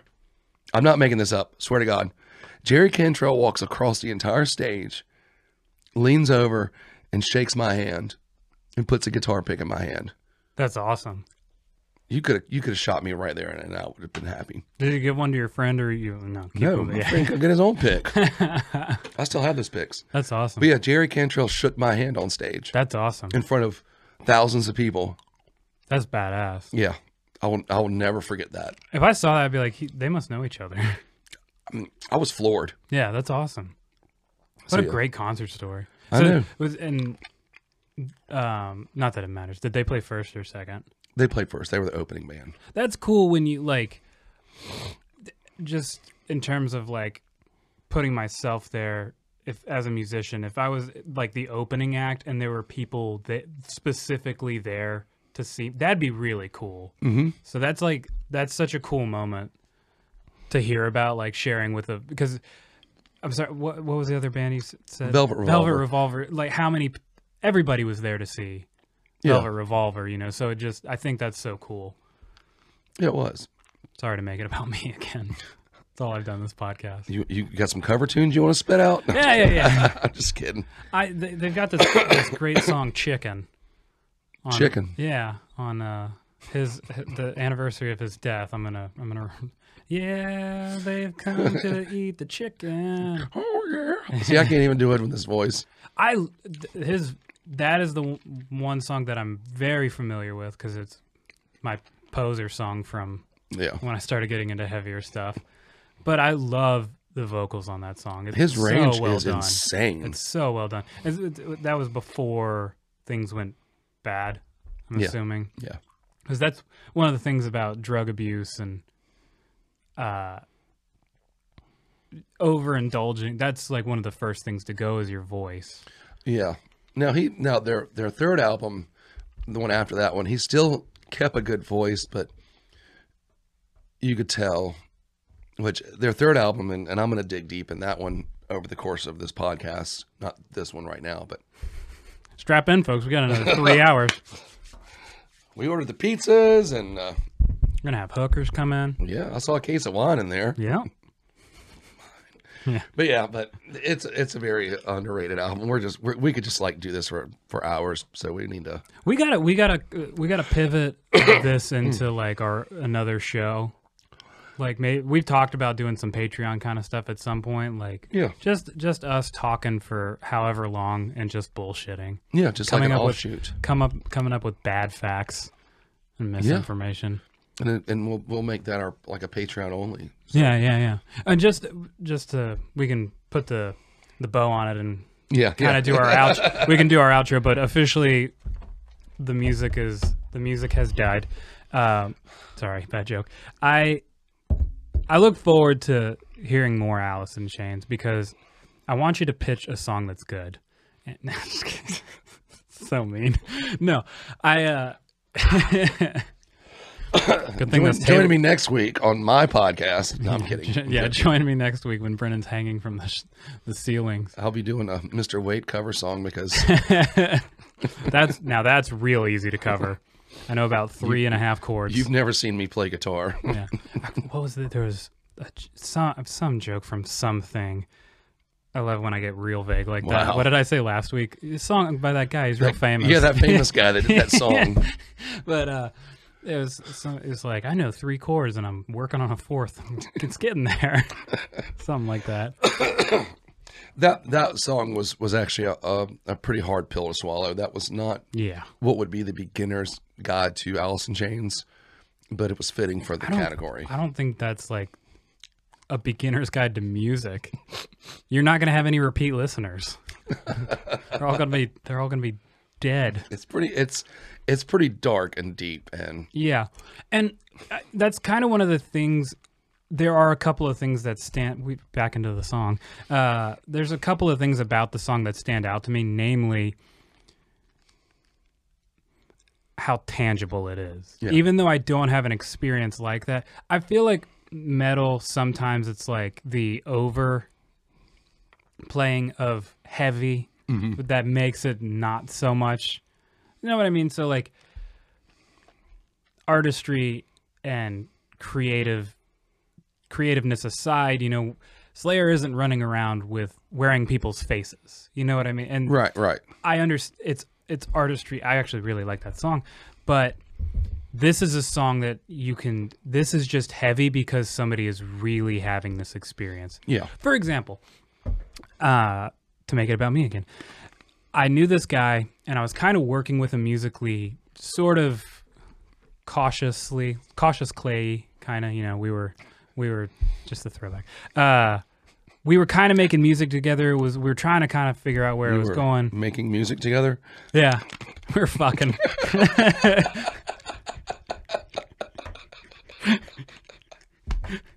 And one day while we're fucking. Sorry. It's okay. No, it's about you. So.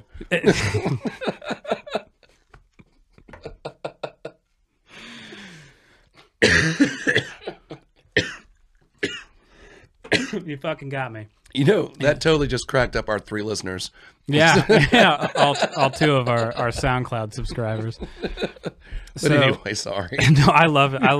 One of my favorite things in this life is to make somebody laugh. Yeah. So, and I've had to try really hard to practice at not laughing at my own material. Yeah. Because there's nothing worse than going up on. I've dabbled in stand-up comedy, and I've gone up and said a joke, and I've been the only one laughing.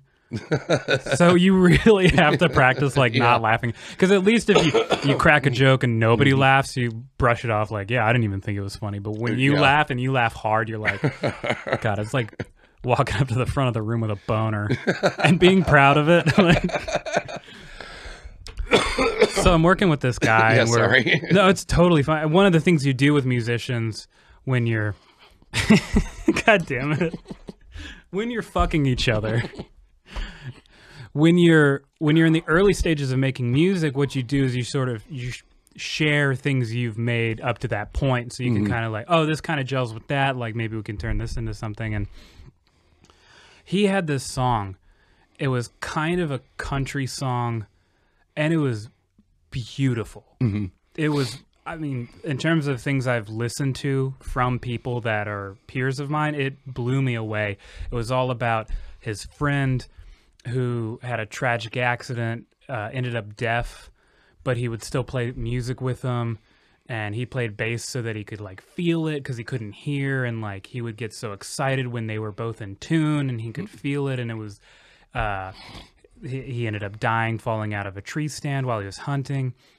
It was this beautiful song, and I hadn't even come close to writing anything as deep and as like pure as that. And then after he played it a couple times, and then it was just like there were always kind of people around, like a roommate of his or something. This night it happened to like it was just him and I was talking to him, and I was like, you know, that song you wrote, like that's really beautiful, there's really something there. And he was like, oh yeah, it's not a real story. And I was like, it was so disappointing. Oh, wow. It was one of those things where I don't think it's a big deal if an artist performs a song and somebody else has written it, but it's this deep thing, because it's like I can still attach it to the songwriter. But that was almost like, I don't know. I don't even know what to equate it to. If we had been fucking, it wasn't him the whole time. It was his friend. Right. I gotcha. It took me aback, because I'll tell you what, I was working on a song at the time about a friend of mine who had recently died in a car accident, and I was trying to get there, and sometimes you're too close, and it's just like, you know, it's like talking to friends about a breakup, and you're like, oh, I'm over it, and you start noticing how you're talking about it, you're like, I'm very clearly not over this. Yeah, it's obvious, yeah. So that's just kind of what I see in this song, is like, it's that, but it's real. Right. And that's why it's so hard. Yeah. It's about as real as it can get. Yeah. And you can hear the pain. I mean, the physical manifestation of the coping Yeah. and the pain and the Yeah. fact that he's not this isn't Rooster. It's not that powerful, like standing up with your foot on the monitor, singing to a crowd of 1,000 people. I mean, it's weak. Yeah. I mean, it sounds like he barely made it through the song. Yeah. And he did, because he was in such bad shape because of the subject he was singing on. Yeah. Like, that was a direct result of what you're hearing, and you're hearing it in the flesh. Like, you know, this is why his voice sounds so bad, is because of what you're hearing him sing about.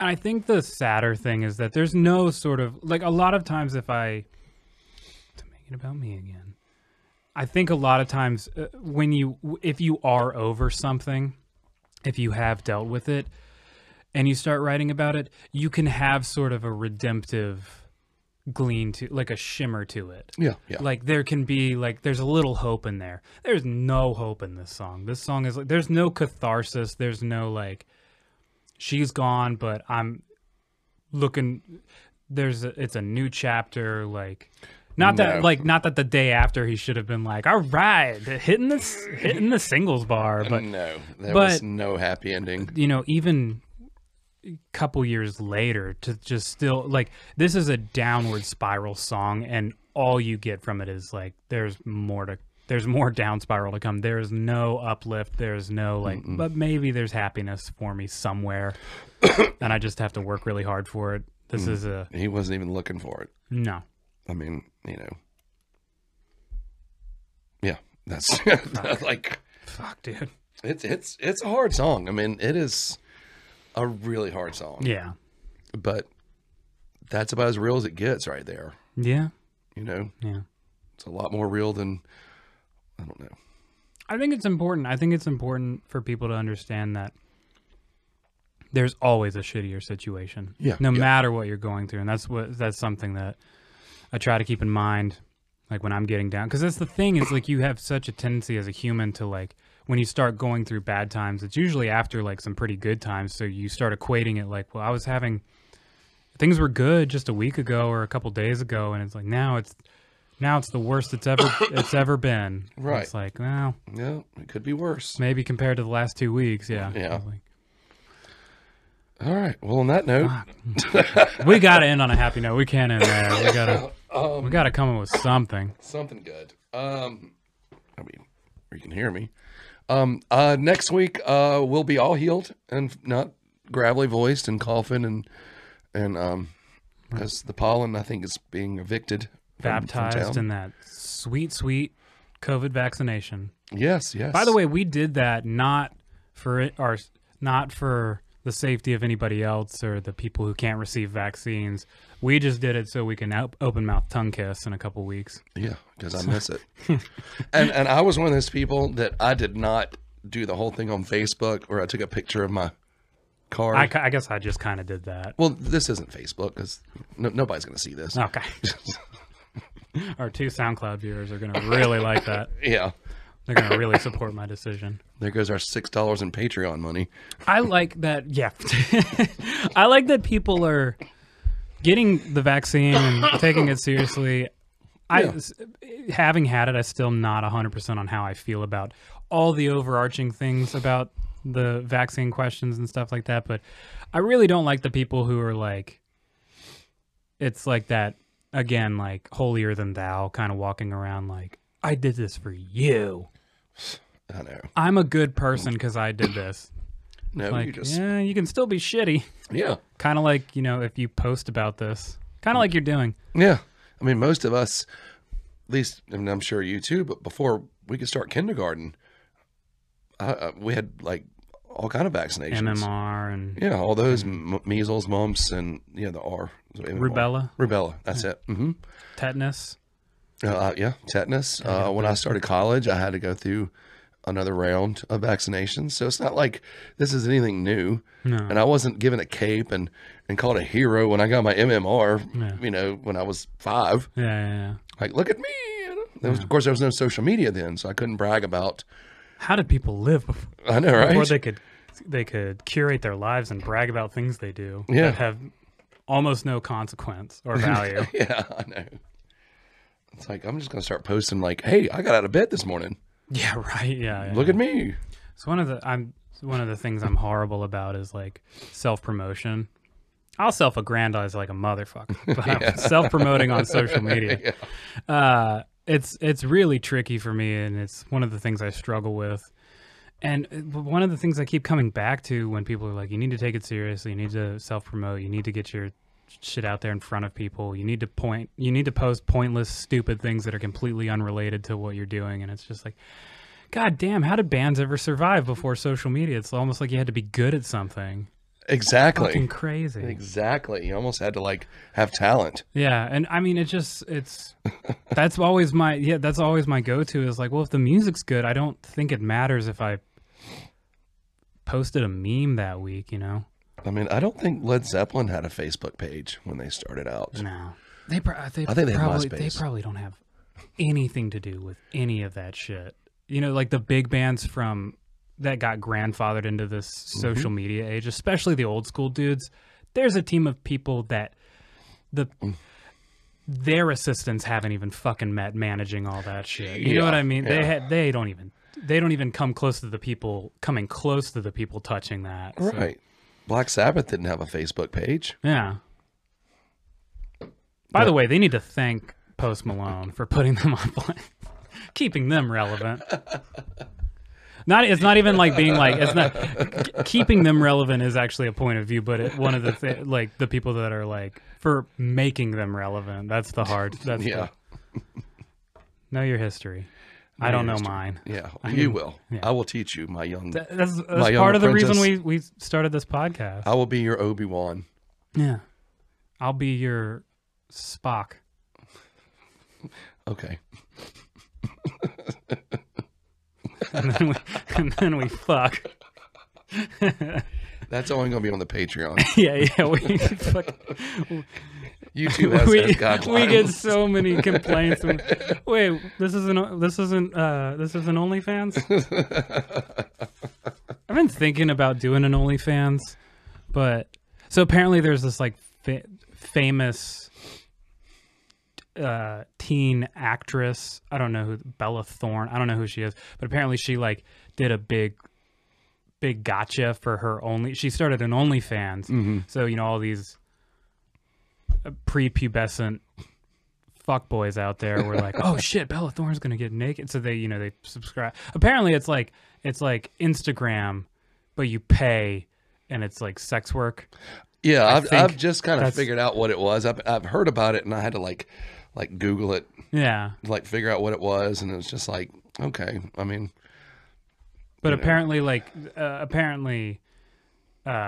there's like she has no sexual content on it. She just made a bunch of money from people like, I mean, more power to her either way. Yeah. Make that money. Trick them. Yeah. I like how we've, in terms of like global economics, we've moved through so many different phases that now we're basically back to the barter system. Pretty much, with our genitals. Yeah. Hey, if you pay my rent, I'll show you my dick. But you gotta be famous to cash in on that. Yeah, I mean, you gotta have people actually wanting to see your penis. I've got that. I keep trying to show people mine. I got that deal at home, and she still isn't paying my rent. Yeah, so. right. I got somebody who has active access to it, and she doesn't want anything to do with it. Yeah, ditto. I'll put on. She'll hear the opening riff to Leave the Door Open. Dun, dun, dun, dun, dun, dun. No.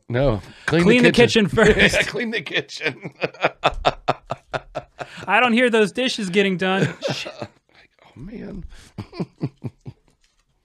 Oh, I did want to tell this gross ass story. It's a positive note to end on. Okay. So, I was bartending for this party. For those of you who don't know, I'm the scourge of society. I'm basically Tyler Durden from Fight Club, without all the good looks. If there's clients watching this without all the pissing in your soup, I don't do that legally or morally, just for that. Anyway, but so It was a party, and the average age of this party was 75, and this woman who, I don't know how old she was, but it was her last party, and she. You're gonna cover some of her songs on Facebook? Yeah. Sorry. Well, judging by her age, it wouldn't be anything. It's her catalog has been canceled. So, but she walks up to me, and she's decked out in old lady accessories. You know, she's got all the bracelets. She's got this old school dress on, hair. Whatever's left of it is done up in this, like, I mean, she must have used 2 cans of hairspray to get that thing together, and she's got lipstick like globbed on, and she walks up to me asking me a question, but she had taken an hors d'oeuvre, like a crackery kind of hors d'oeuvre, so she has crumbs all stuck in her lipstick. She hasn't swallowed what she's done with. She's like got lipstick on her teeth, and she's just like walks up to me and she's like asking me a question like this. She's like, do you know where they'll be serving? And I just like, I can't do stuff like that. It's weird what I can tolerate and not tolerate. Like I can watch somebody throw up and I don't get the urge to throw up most of the time. I can look at pretty gross stuff and not have a reaction to it. But when it's like spit and like mouth stuff. Yeah. Like if somebody if they intentionally like drool, like I wanna throw up. I don't know why. So this was like a real bad moment because I'm holding a tray of wine and champagne and stuff like that. And I'm almost vomiting into the tray of drinks that I'm holding. I'm just like, I think it's over there. And I just like to keep it together. Oh man, it was such willpower. It was so fucking gross. So gross. Oh. Old people need assistance to just Yeah, they do. and the people come into these parties, they can afford it. Yeah. Just somebody to wipe their shit. Ask questions for them. Yeah. I had a joke, but I'm gonna leave it be. Okay. It was like one of those line stepping. Yeah. So What I'll old just- people have you dealt with this week? Just myself. Yeah. That's it, other than, coughing and passing out Yeah. over the course of the week. I still think that's so fun. I'll just hold my breath. Yeah, I mean, I've been Then on I a lot won't of cough. medication. I also won't breathe. I won't breathe. What's the worst that could happen? I have to pick myself up off the floor. Yeah. Or my wife has to pick me up off the floor. Dude, I hope it passes soon. Yeah, that's thanks for done. coming in and doing this. I know it's Yeah. rough on days like this. I'm on the tail end, and like I was telling you, I sound a lot worse than I feel. I feel great. Like physically, I feel amazing. Yeah. I'm in the tail end, so I lost my voice. I still got a little bit of cough left, and then I feel great. I mean, Yeah, otherwise, yeah. yeah. I mean, so Same. That's kind of where I'm at. yeah. Trisha's like 2 days behind me, so she's not feeling so hot, but I mean, she still better clean the kitchen, but kidding. It's a good note to end this podcast. Yeah. Dude, thanks for coming in, bro. Yeah, man. Till next week, my friend. Rock on.